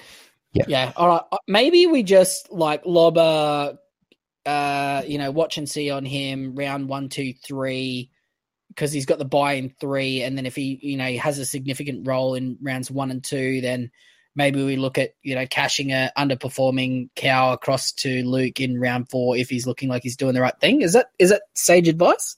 I think so. I think he needs I think we'll see the minute makeup with Kenny, and if the talk that Kenny's going to play the middle minutes and not many at hooker, Sonny Luke's PPM's not going to be great, but if he's playing 55, 60 minutes, he's not going to have to do a whole lot to make 10 points. So I think you'll be able to get him. I think you'll be able to get him at 300 or whatever, early 300s after the bye. Yeah, a little bit of Billy Walters last year, even 45 to 50 minutes off the bench will do, I think. Yeah. Boys, Eliesa Katoa, 14.8%. The future, Isaiah Papali'i, another one of my preseason love interests, to use the terms. I started trying to pull out of it, and I just went with it by the end of that. He looks so athletic and thin. Rob, what are you doing to these edge back rowers over that photo I posted in the chat of him? That's the thinnest I've ever seen him. He's looking so nice. What do you do to him over there? Do they just is there a customary hungy you go to after every training session, or what? I don't understand. I don't understand what we did with him. He always, his rookie season was good, but there is always just this Warriors come back unfit, and whoever our coach was it Brown? Kearney? Yeah, Kearney, but I think it was Brown, where just no players got better under Nathan Brown. I don't think there's a single one. Maybe Curran, but other than that, it's just, and then if you're not, motivated to perform, you lose your peak physical fitness. Whereas going out for Bellamy, competing for an edge spot, it's just going to bring out the best in him. I think he's a weapon. He was pretty green in his first year, but he was good to watch. And if we can see some of that, I'm very excited about him in the NRL this year. And hopefully we don't miss him like we did with Papali'i. Yeah. Oh, mate, I didn't miss him. I just didn't take the leap. Well, you just didn't take your own advice, I think. You told everyone else to get him. Yeah. Yeah, that was the worst. I missed out on him for 2 years. That sucked so bad. Ryan, I think I can just imagine you reckon Eliesa would have turned up on his first day of Melbourne Storm preseason with a mega feast from KFC, and Craig Bellamy would have just snatched it off him and given him a shovel and just had him dig a latrine pit that the Storm would never actually use it. They forced him to dig it by hand with a shovel. It's like the movie Holes. You just got to dig holes. How good is Holes? I've never even heard of it. I haven't seen that, but I've never even heard of it. But you got to watch it. It's incredible. Yeah. I'm not going Shia LaBeouf. Shia LaBeouf. I'm not going to type the word holes into Google. I'm scared of what'll come up. But I can just see him out there. They would have made him a bricklayer's apprenticeship or something for the off season, and he just would have been out there sweating his bag out. And it would have been, they would have had a guy on his tail, following him home from training to make sure he didn't pull into the Hungry Jack's drive-through. And yeah, he's just looking so good. And I can see it coming an absolute mile away. The, second highest scoring edge back rower behind Papali'i this year, Eliesa Katoa. Oh, Jesus. Is that a hot take? Yeah, it's a real hot take. The second highest below Angus Crichton, did you say? No, behind Eliesa, behind Papali'i. Yeah. Between those two, top fives in my predictions. But I think Bateman's going to be really good as well. I don't know your thoughts on Bateman. Slow start. Yeah. There is a potential landmine here. We've got Katoa and I don't know how to pronounce his name. Loiero. Yeah, we need pronunciation from the Storm, I think. They've both been named on the edge this week. I think Tarek Sims is due back round 2. So we've got that looming little landmine that maybe Tarek plays in the back row and one of these guys loses a spot. Maybe Tarek plays lock and Tom Eisenhuth goes back to the bench. I think I'll be starting with both regardless, but I just okay. I don't want to play the guessing game. I know there's a chance one of these guys is going to be a dud, and I don't. Yeah, there's going to be a top 5 edge option. Like, Yeah, exactly. Well, no, Liero is definitely not going to be a top 5 edge option. But, here's the rationale. What you do here is you start with Katoa, assuming that, so Sims is a left edge back rower for like 99% of his career, right? Mm-hmm. Yeah, Liero, if it comes out this weekend, Liero's on the left, Katoa's on the right. You start with Katoa, and then if Katoa loses his job and Liero keeps it, you just trade Katoa to Liero. Mm. And you don't use 2 spots. Because one way or another, if someone's losing their job, you're taking that too. And, I mean, Liero, Dale did a pretty close look at Liero, and he actually wasn't even excited about him that much at the current price. So, I mean, he's not a big scorer. He might be a little sort of a bit of a slow burn type guy. I think Sims, if it was me, I'd put Sims at lock, but I just can't believe that they're going to actually do that. Yeah. They could put Josh King back there as well, right? Yeah. It's pretty grim, their mid options. Yeah. Don't know. I think their mid options are worse than their back row options. Yeah, that's probably a good point. Wait, no one's talked about Joe Chan yet. I just saw that because he's got he's in caps for some reason. Joe Chan's where? On there, just on the he's the only person in the whole NRL.com team list with caps in his last name for some reason. Yeah, it's because someone's real pissed up. It's the only time that anyone in the entire season is going to be excited about Joe Chan is in the preseason. He just wasn't that impressive in the first trial, I don't think. But yeah, look, we'll see. At some point, he might be a buy. Either one point, either him or Jack Howarth might play 15 minutes off the bench for a game during Origin, maybe. During Origin, in which they have no Origin forwards. Yeah, they'll play 5'8". Warbrick will play fullback. Yeah. Oh, yeah. Yeah, love it. Sick. All right, boys, we're deteriorating fast here. Reece Walsh, speaking of deteriorating fast, he's injured. Might say 14.4% of teams from making a horrible mistake here. He's a big trap. Don't be fooled by his dart down the short side, try whatever he did on the weekend. Even if he's available for round 1, he is a big trap, big dud. Any further comments there, boys? Happy to move on to the next one. Look, I just doesn't kick goals. It's just important to note. Like, I think everyone's buying him because they're expecting his attacking stats to go up, moving from the Warriors to the Broncos, which very well could happen. But it's important to note that who he's playing alongside. It's Adam Reynolds. Last year, Walsh was averaging about 9 points a game in kick meters and goal kicking combined. The majority of that's all gone now. So any attacking stats he makes up is going to be just negating what he's losing in kicking. So, yep, big trap. Yeah, love it, guys. Good job. Latrell Mitchell, next one. Don't know why he's at 14.2%, but he is. Like his compatriot Tedesco, same price, same trap early. Rob, if I put a gun to your head and said you had to start with one of those two guys, which one would you pick? I think I'd start with Mitchell. I think I just can't start with Tedesco anymore. I've done it too many times and he's lost me too much cash. But you're right. I think we've talked about the South Straw is not particularly easy either, is it? And Tedesco does have Dolphins first, so I don't know. Yep. I think just don't start with either of them. But look, maybe it is Tedesco. Maybe it is Tedesco this year. Maybe it's, but I don't think either of them have value. So. Yeah, well, for me, I think it's easily Trell, just because he doesn't have that bye in the first 13 weeks. So if you want, that's a very good point. Yeah, that's a good point. He's got no bias to Origin. Yeah, and he's actually not even a World Cup guarantee to be in Origin either. Yeah, I was wondering what this is possibly for another podcast, but what the backline would look like for the Blues this year. Would you think Burton will make it in the centres? Well, it's one of Burton and Latrell. Because Burton was pretty good, but they did lose. Yeah, well, that's what New South Wales do. Because Freddie just picks teams that he just tries to pick the best players, but doesn't pick them in their right position. No, he doesn't even do that.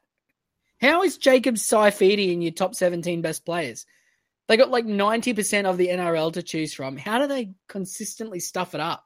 That's No, I'm not going to do that because this podcast is already too long. We'll No, come I know. back another time. I told you. I gave you an out. Yeah, but yeah, but yes. So he'll probably play Origin, or he's likely. I think he's odds on to play Origin. Let's say. I think the correct answer is don't get either of Tedesco or Latrell Mitchell. Ryan, you happy with that? Yeah, absolutely. Yep. Let's keep it moving. Love it. All right. Alofiana Khan Pereira, 13.8%. Wing fullback, left winger. The questionably, maybe the fastest man in the NRL, but maybe not the fastest man at the Titans. I don't really know how that works, but he's 230K as a wing fullback. If you need a number 21 and you need someone 230K, he's the man. And Alamotti, I guess. He's going to be a slow burn, inconsistent, up and down type dude. I'm not passionately suggesting that you buy or don't buy him. Ryan, any strong thoughts in either direction on Khan Pereira? No, not really. It was someone I always had in my 21 jersey until Justin Olam broke his arm and we got Warbrick in the 17. Until that point, he'd been in my squad, but yeah, I don't feel too confident about him. He's going to be very up and down, like you said. So yeah, I don't have him currently. Yep, love it. Rob, anything different from that? No, I didn't watch the game. Well, how did he look in the trial? Yeah, he was like a rookie winger. Like a winger. Yeah. Yep. Yeah, you get what you pay for, I think. Yep. Now, boys, speaking of getting what you pay for, Jeremiah Nanai. Lads. 13.7%. This is my number one trap of the year. This is the biggest trap. Yeah. All right. Now, I'm going to let you wind up on Jeremiah Nanai, Ryan, but just cool your jets for 5 seconds. So Jeremiah Nanai signed a contract. He's going to be a Cowboy for the next 4 years. Cowboy for life? I don't care about his try-scoring regression that you're going to slam me on or any of this sort of stuff, Ryan. I love it. Jeremiah Nanai, he's a Queensland State of Origin legend. You bet he is. He's in Auckland, mate, so of course he is. Yeah, he's, that's in Queensland, mate. Auckland's in Queensland. And, mate, Nanai is just, he just gets me excited. But for fantasy, not so much. And I don't understand why is it 13.7%, but Ryan, I'll let you take it away.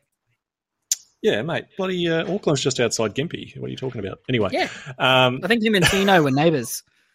Look, Jeremiah Nanai, he's priced at 45. He averaged 45 last year. He scored 17 tries in 21 games. That's almost impossible for a second rower to continue. It reminds me, and a lot of them are off kicks as well. It reminds me of the Gavin Cooper year when he was scoring a bloody ton of tries a couple of years ago and broke that record.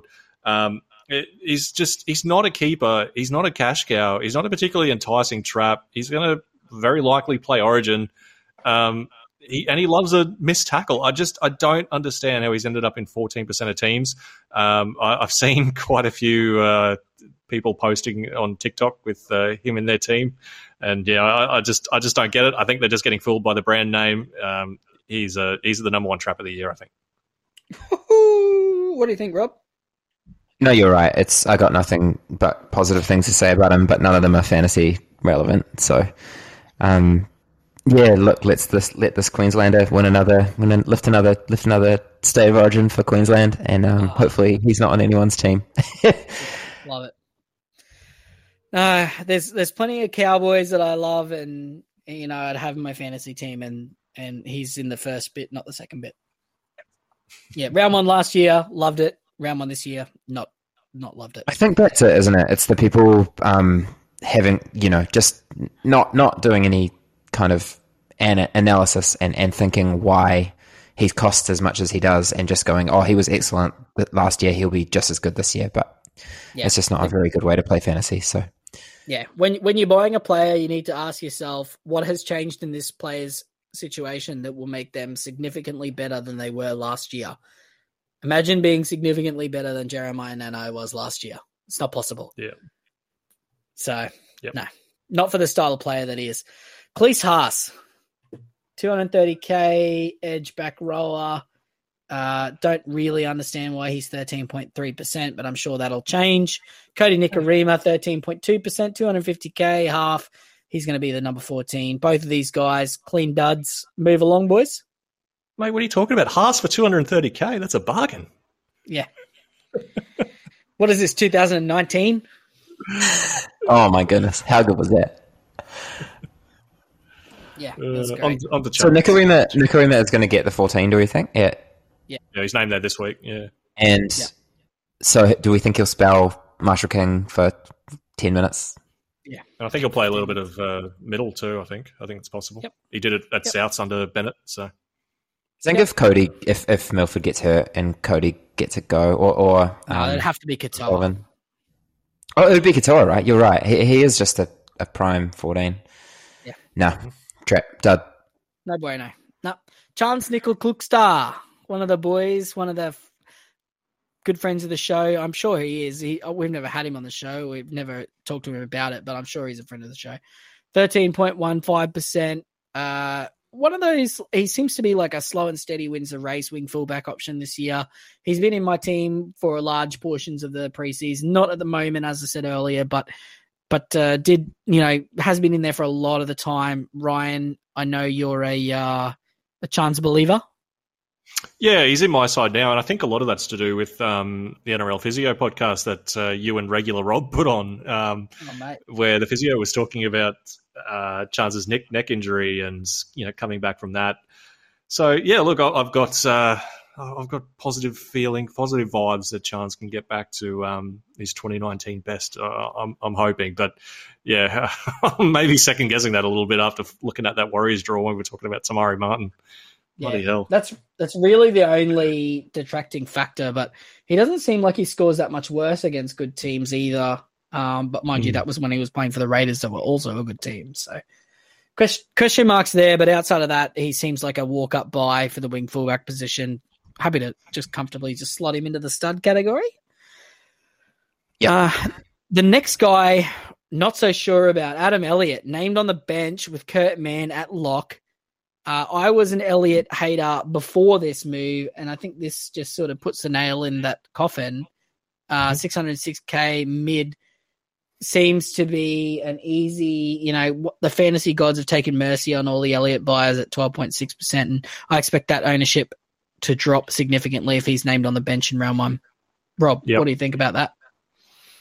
Yeah, no, I agree. But do we think this is actually how the Knights are going to walk up? Yes. I do. Yeah. Kurt Mann was actually so critical to their ball movement last year, their attack. They really wanted him at that lock, and he kept getting injured, and they kept having to shuffle him around, and they had Phoenix Crossland playing there, and Phoenix Crossland in that lock spot was diabolical last year. It was horrible, and they stopped putting halves in lock. No, but they kept persisting with him because they want that player in that role. And, their middle forwards are dreadful. The longer they can keep Mann out there and just run that Saifidi, Elliott prop rotation for like the large majority of the game. Leo Thompson plays his 20 minutes and Crossland spells Mann, and they just have one of those two guys out there 24/7. That might be it. And, Brodie Jones is there to play 20 minutes on the edge for Fitzgibbon. And, Brodie Jones is not great. No, but none of them are. The entire Knights team's not great. Yeah, Leo Thompson is so boring. But, he seems like an obvious trap here, Elliott. Done. Yeah.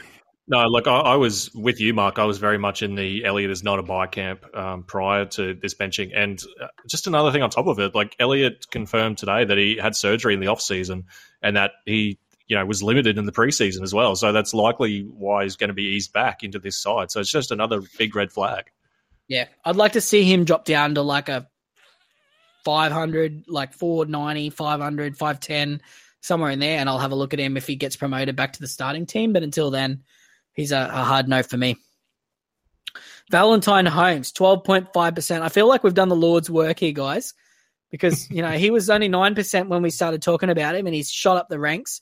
620K center, probably for mine, the most likely number one center option this year at 620K and significantly cheaper than Manu. He's not in my team because of the so many other center options now.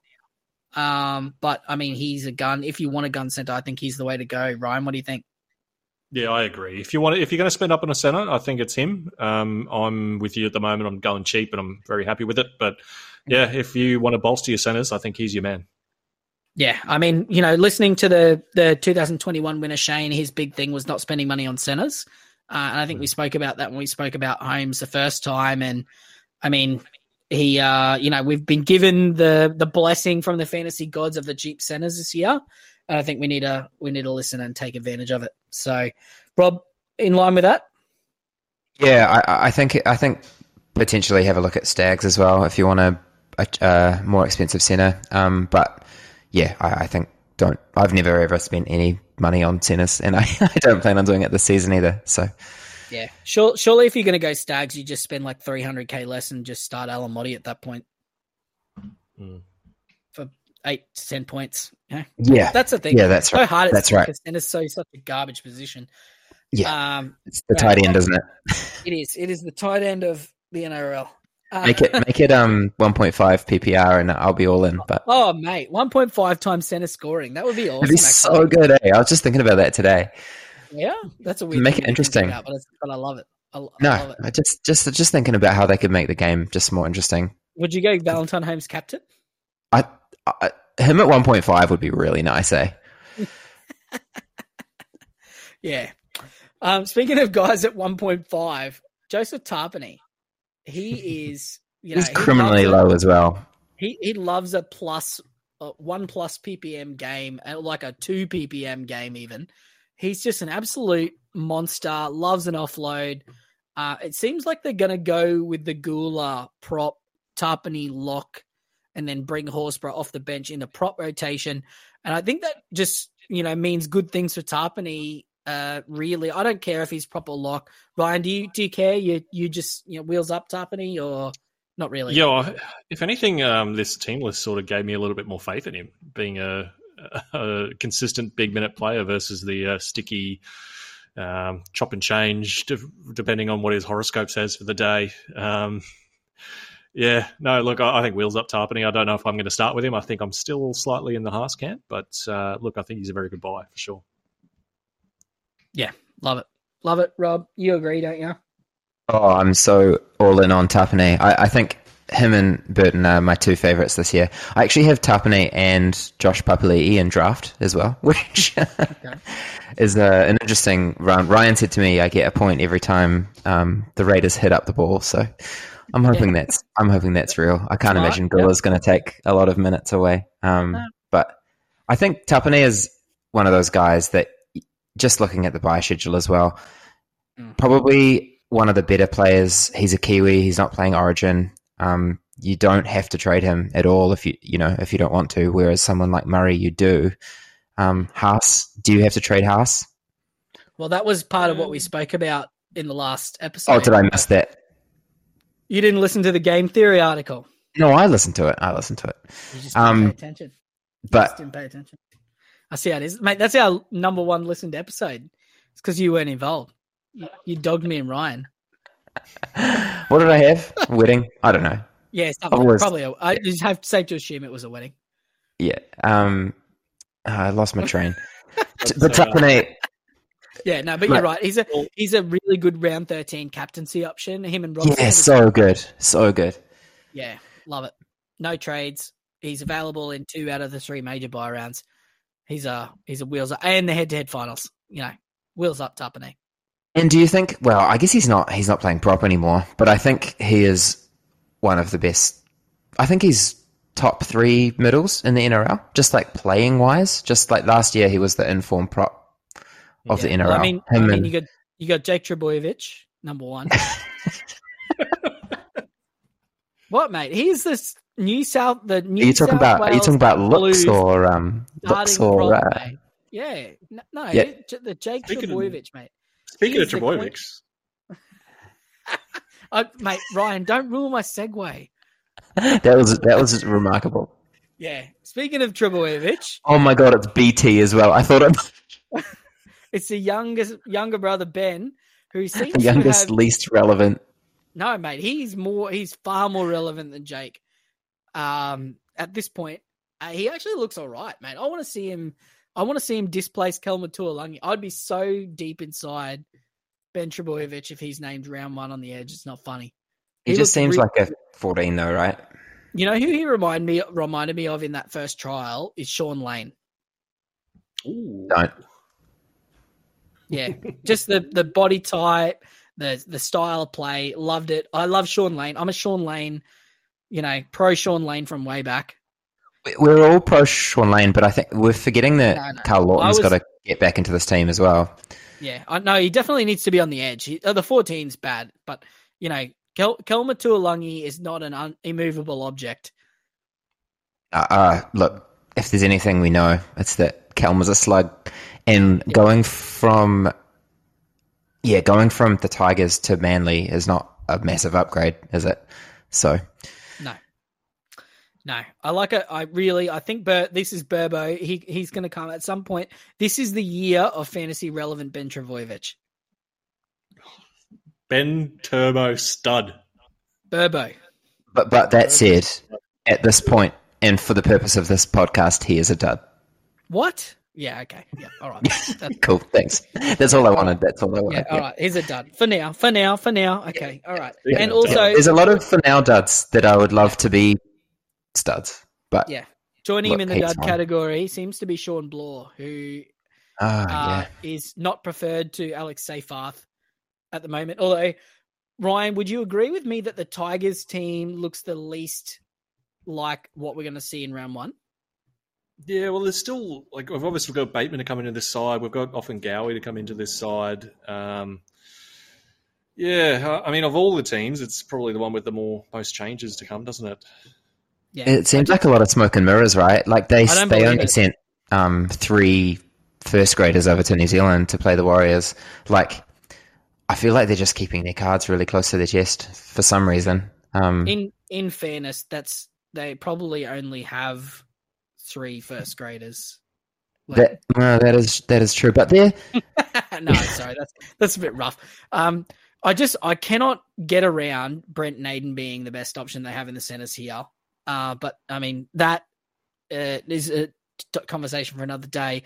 But Seyfarth named on the edge, that's really interesting. Twal named at 13. No Matamua. It's just a weird lineup. I don't know. I feel like there's some spots up for grabs in this team. Even 12. I really can't get around 12 being a starting middle forward in any NRL team in the modern day and age at the moment. But here we are. Ryan, do we think Sean Bloor is going to get the start week 1, or we don't think he's going to get it? I say no. Okay. Well, so have you got Bateman on the edge, and then have you got a lock? Off for Ngawi. Yeah, I'd assume so. I think that's what I've got as well. I just don't think that's going to happen. It's malpractice. Yeah, you said that Joe O got told that he wasn't going to play lock. Yeah, Benji Marshall told him to his face that he's not a ball playing lock and he's a prop. So and he's more or less pulling the strings there. So it'd just be interesting. Maybe that's just Joe O needs to play big minutes for them to be good. I think. No, but last year he did. But they've got that's true. That's Bateman, true. And Stefano's if you're relying on Joe Offengawi for the fortunes of your team, you're in big trouble. And they won the spoon last year. He's not even guaranteed to start Offengawi. No, you're right. If Bateman's at lock, then Joe O has to be on the bench. Yeah, or either that or Stefano, one of those two.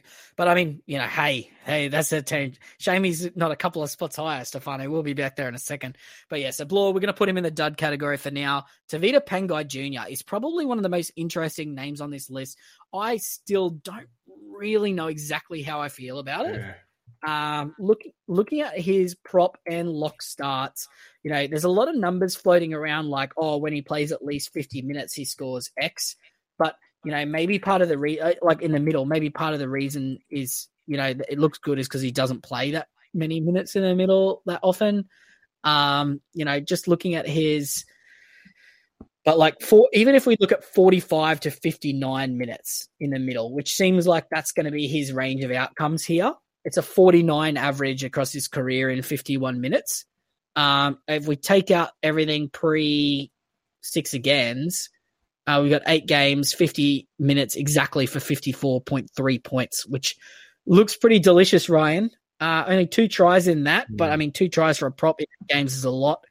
There's 2.75 offloads to hand per game, plus another almost 1 to the ground, a turnover tackle every second game, 2.5 tackle bust a game. It's looking pretty good. I mean, yeah. I want to take your temperature on this, Ryan. Where are you at? Well, at last check, he was in my side. I'm ready to get catfished again. I'm ready. No, look, he's someone that I'm really interested in seeing how he goes in the trial this weekend. I mainly just want to see his fitness levels. Is he capable of playing 50 to 55, push 60 if there's a HIA in a given week? Because, look, I think he needs at least 50 minutes to be a buy. So, look, I just don't want to buy the Pangai last year that was having 3 spells and, just he wasn't reliable at all. So, apparently he's a lot fitter this year. I just want to see it against Manly. I just want him to. Oh, sorry, not Manly. Who are they playing this week? I don't even remember. Doesn't really matter. Does it? No, I just want to see him this week. The Sharks. Right, the Sharks. Yeah. They're playing Cronulla at Belmore. Yeah. No, I just want to see him. Yeah, that's actually a really nice test as well. Yeah, so I want to see how fit he is, and if he passes the eye test, I might consider him. Yeah, I mean the 20 and 46 minutes in round 3 against Manly last year is not great. So we definitely need to see an effort, hungry, fit Pangai. You're right. So, yeah, I mean, this Bulldogs team, if they're looking for some second phase and looking for some, some attacking spark out of him through the middle, because, I mean, between him and Max King, that's 6 offloads a game. So, we can see some gear here. Karaz was showing some offloads. They were playing a nice, fast, up-tempo game. I mean, the team's built around that style. So, it's going to be really interesting. I love him. He's in my team at the moment as well, but not with any sort of zeal or vigor. And, I mean, the next guy here at 10.8%, Fullo Bulldog, Jake Averillo. I think that seems to be a relic of earlier in the season, and so people just haven't looked at the team since they first made him. Mm-hmm. I assume he's going to find his way out of a lot of those teams come round 1, Rob. Yeah, I think a lot of people had, when there was the mail, that he was going to be playing fullback before Hayes Perham got the nod there. So, look, he's not going to be in a lot of teams. There's better options, cheaper. So do that. Yep, love that. Moving along to the fellow Bulldog, Reed Marnie. 3 Bulldogs in a row. Why has Marnie not got a photo? Oh, mate, because he's, there's no one with the shit goatees allowed. So... He looked right at home for the Bulldogs, running a little bit at dummy half. He had 2 try assists early, really sharp, playing off that forward pack. He, really should be able to do whatever he wants. I mean, as we say, Flanagan's not a dominant half, so he's really he's the number 2 man in the spine here with, where you had Gutherson, Moses, and Dylan Brown before us, replaced by Burton, and then, 2 other blokes who are basically the first 2 guys who are the least, they got the lowest job security of anyone else on the team almost. So, I mean, he's a captain. Mate, get me some Reed. Ryan, talk me off the ledge, mate. Talk me off the ledge. I need help because, I mean, I'm looking at Reed Marnie's, last year, his tackle count was way down following his shoulder surgery, which, are we shocked by this? But prior to that, 59 average in 2021. I know there's some elevated attacking stats there, but he was only 5 points less last year in attacking stats. So, if he gets the base back up, just, bring that base back up, 30 extra kicking meters per game, he's a 52, 53 average. What do you think? No, mate, I'm with you. I do agree that he does have that potential.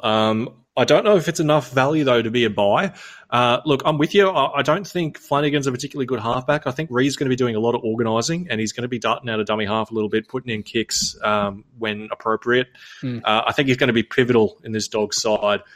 The concern for me that's going to stop me from buying him, I think, is Josh Reynolds at 14. Like, is Reynolds going to come on at hooker and play 10 minutes, add that little spark in the middle? That's the biggest concern to me because I don't know if Reed Marnie is considered an 80-minute hooker despite being captain. Yeah, no, I agree. I like that, and that was my concern when I saw the team list also. It's probably going to be enough to keep me off him. Can you just please remind me about that in the week of Team List Tuesday as well? Okay, will do.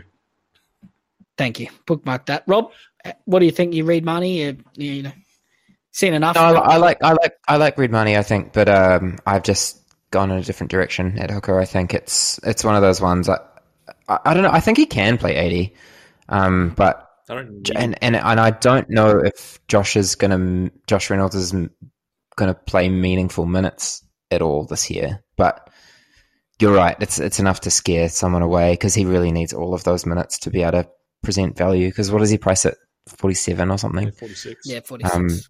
So yeah, look, if he's 52, 53, that would be excellent. But he just screams 51 to me, 50, 51, and that's just not quite enough. That's just not quite enough for me. Yeah, no, I like it, but yeah, I'd really want to see someone like I want to see Braden Burns in the 14. Yeah. Now, boys, we've got 3 more options here. I want to circle back to one of them. So I'm going to drop down to Spencer Leniu at 10.3%. Don't know why he's in this many teams. He sucks. He sucked for a while. He's going to suck again this year for fantasy.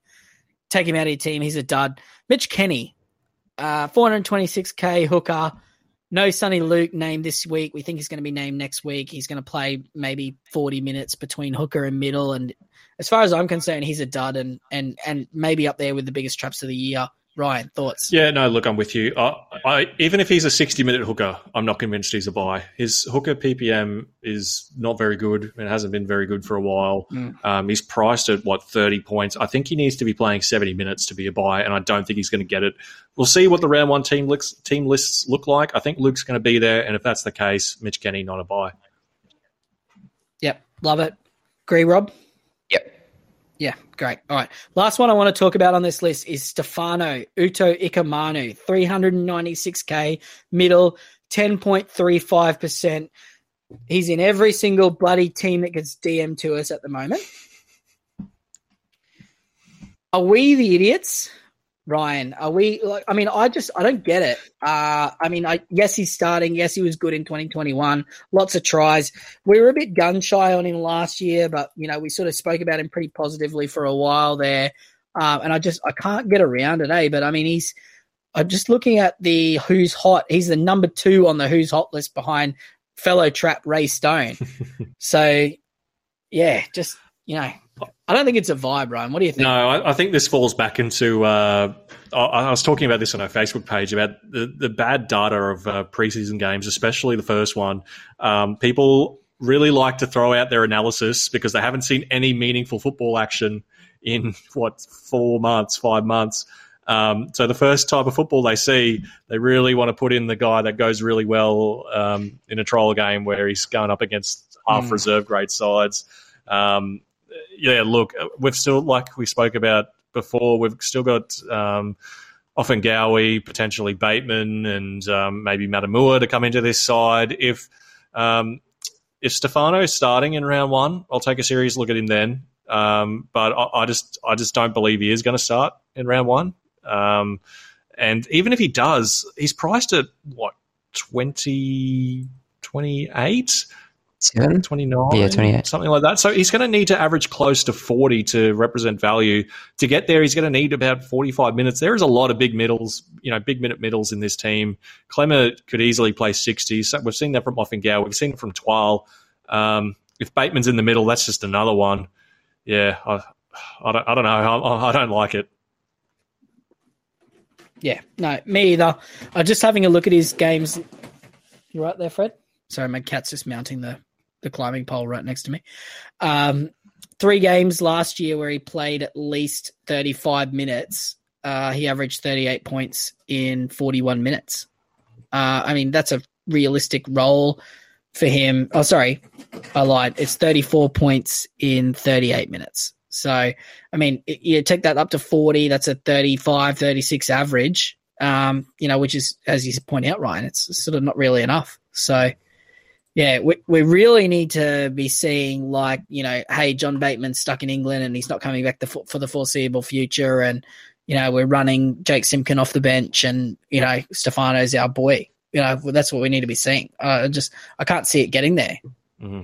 No, agree. Rob, what do you think? No, I think I like him in draft, and I don't like him anywhere else. So Yep. let's just leave that lie. There's just too many mouths to feed on the Tigers, and too many unknown positions.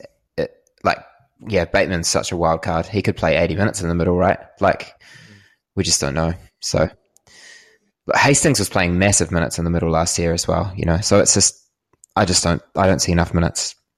Yeah. I mean, that was pre-Papali'i, Clemmer, Appy as well. So, That's I mean, right. there's so many minutes in this pack that Stefano, even if he's, the best case scenario for Stefano, I feel, is he starts and splits minutes with Pole and he's playing 40 to 45 minutes. But, even that, all it takes is one or two bad games and he's, they're shuffling the pack around and, yeah. No. He's a dud. Hey, look at that. Jaden Burrell has escaped the podcast. Oh, Yeah, I was going to say honourable mention. well done, fantasy coaches. Jaden Burrell only at 9.7% ownership, which I think works out to be, I'm just going to yank up there. Oh, no, I haven't signed up for coach. I'm not going to do that this year. No, I'm not paying that $20. I'd rather give $20 to the NRL physio. Yeah, don't. If I can't stress anything enough, it's do not pay for coach. It's such a waste of money. Yeah, I do it every year. I just, I get around it, but, yeah. I have every year until last year where it was like we were looking at the stats from the other free websites. I don't know. Adrian's is going to cost money this year, right? But yeah, just don't do it. Just don't do it to yourself. It's not accurate and it's not helpful. So yeah, if it's wrong and expensive, that's the worst combination of two things. It can be wrong and free like us, or it can be expensive and accurate, but it can't wrong be and entertaining is the right Sure. Yeah. Giggle. Long. Do you say long? Not wrong. Long. I did say long. Yeah. What time is it? 11:30. Yeah. Oh, it's only 8:30 over here, mate. I'm gonna go and sit in the spa for a little bit after this. Nice. It's really lovely. Finally got it fixed. It's nice weather over here. How's it over there, Rob? Better? Worse? It's gone. The storm's gone. The storm's fine. There's spa in his backyard now. But It's not heated.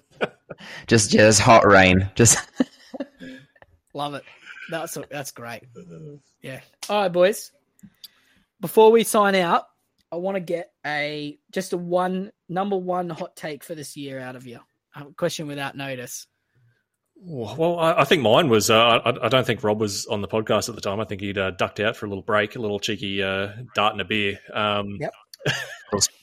little hot rain spa. Yeah, no. My hot take was I think Cooper Johns will be the starting 5'8" for Manly before State of Origin starts. Love that.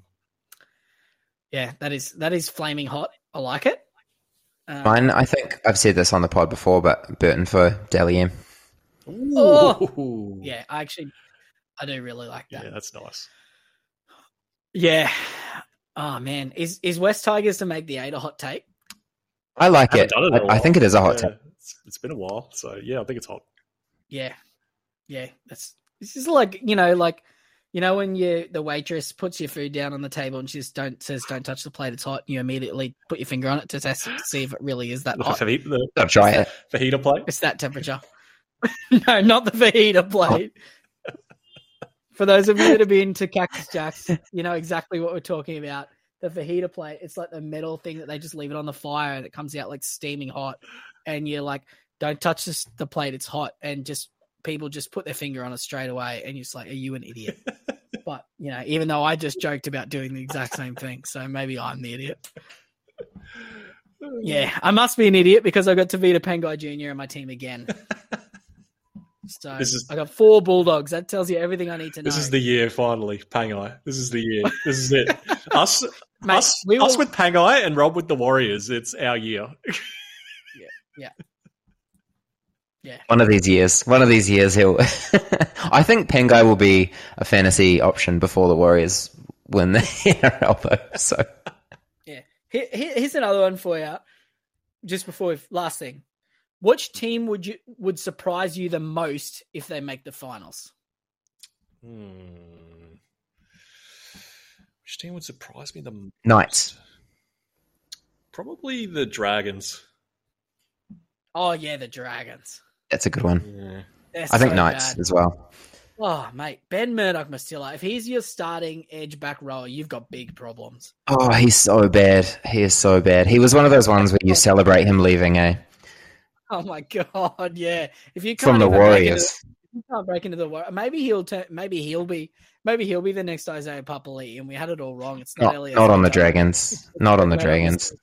He's the Mate, next Daniel Alvaro, I think. Hey, that is a compliment. It's not. Don't you speak negatively about Daniel Alvaro on this podcast? Could you tell me what won't be team welcome Daniel back. Alvaro is on right now? I want to say he is playing for. He's gone to Super League, but I want to. It's like Catlan or someone, isn't it? Toulouse. Oh, that's the same country. That's close. Toulouse. That's close. That's France. Oh yeah, that's it. It's close. Mate, It's close. It's a French rugby league team. No, I'm right. It's the same team. It's their Yeah, feeder no, you league. did a good It's job. feeder You did a good club. job. Yeah. But I think like that's his ceiling. Yeah. Oh, hey, mate, Daniel Alvaro. He was a fantasy gun for a while there. He was. No, I'm not saying he wasn't, but he's not going to help your NRL team. He didn't help the Dragons, that's for sure. Yeah, all the Warriors on loan. No. All right, maybe that's what happened to Daniel Alvaro in the negative. He went to the Warriors, they ruined it for him. Yeah. No, I liked all the Warriors, the people that came on loan to us. It was fun. Yeah, that was good. I like it. Alvaro was bad. Maybe we could get a system like that for the Dragons. Just not because they got players in the bubble, just because they're bad. Send your reserve graders to the Dragons for charity. Yeah, there'll be like 3 actual Dragons under contract players, and then like the entire Panthers reserve grade team. It's just Ben Hunt and Jack Bird, and then just a bunch. And Zach Lomax. And Zach Lomax. Someone's got to kick goals. Yeah. And they got like Jack Cogger and Cooper Johns. Sinio Tavira or whatever his name is. Taruva. Valtafari. And Val Tafare. You can't tell me Moses Sully is still He quality. He played pretty good last year. No. All right. Yeah. All right. Anyway. He stopped sleeping in his car hungover before training. He's turned it up. He's bought a bed. All right, guys. Thank you very much for joining us. Really appreciate you taking the time to listen to this gigantic Studs and Duds podcast. Austin requested an extra long one, so you got it. If you didn't like how long it was, you can blame him. Send him DMs on Facebook, Austin Murphy. Thank you very much for joining us. Appreciate you joining us. We love you all. Don't we, Ryan? We do. Love you guys.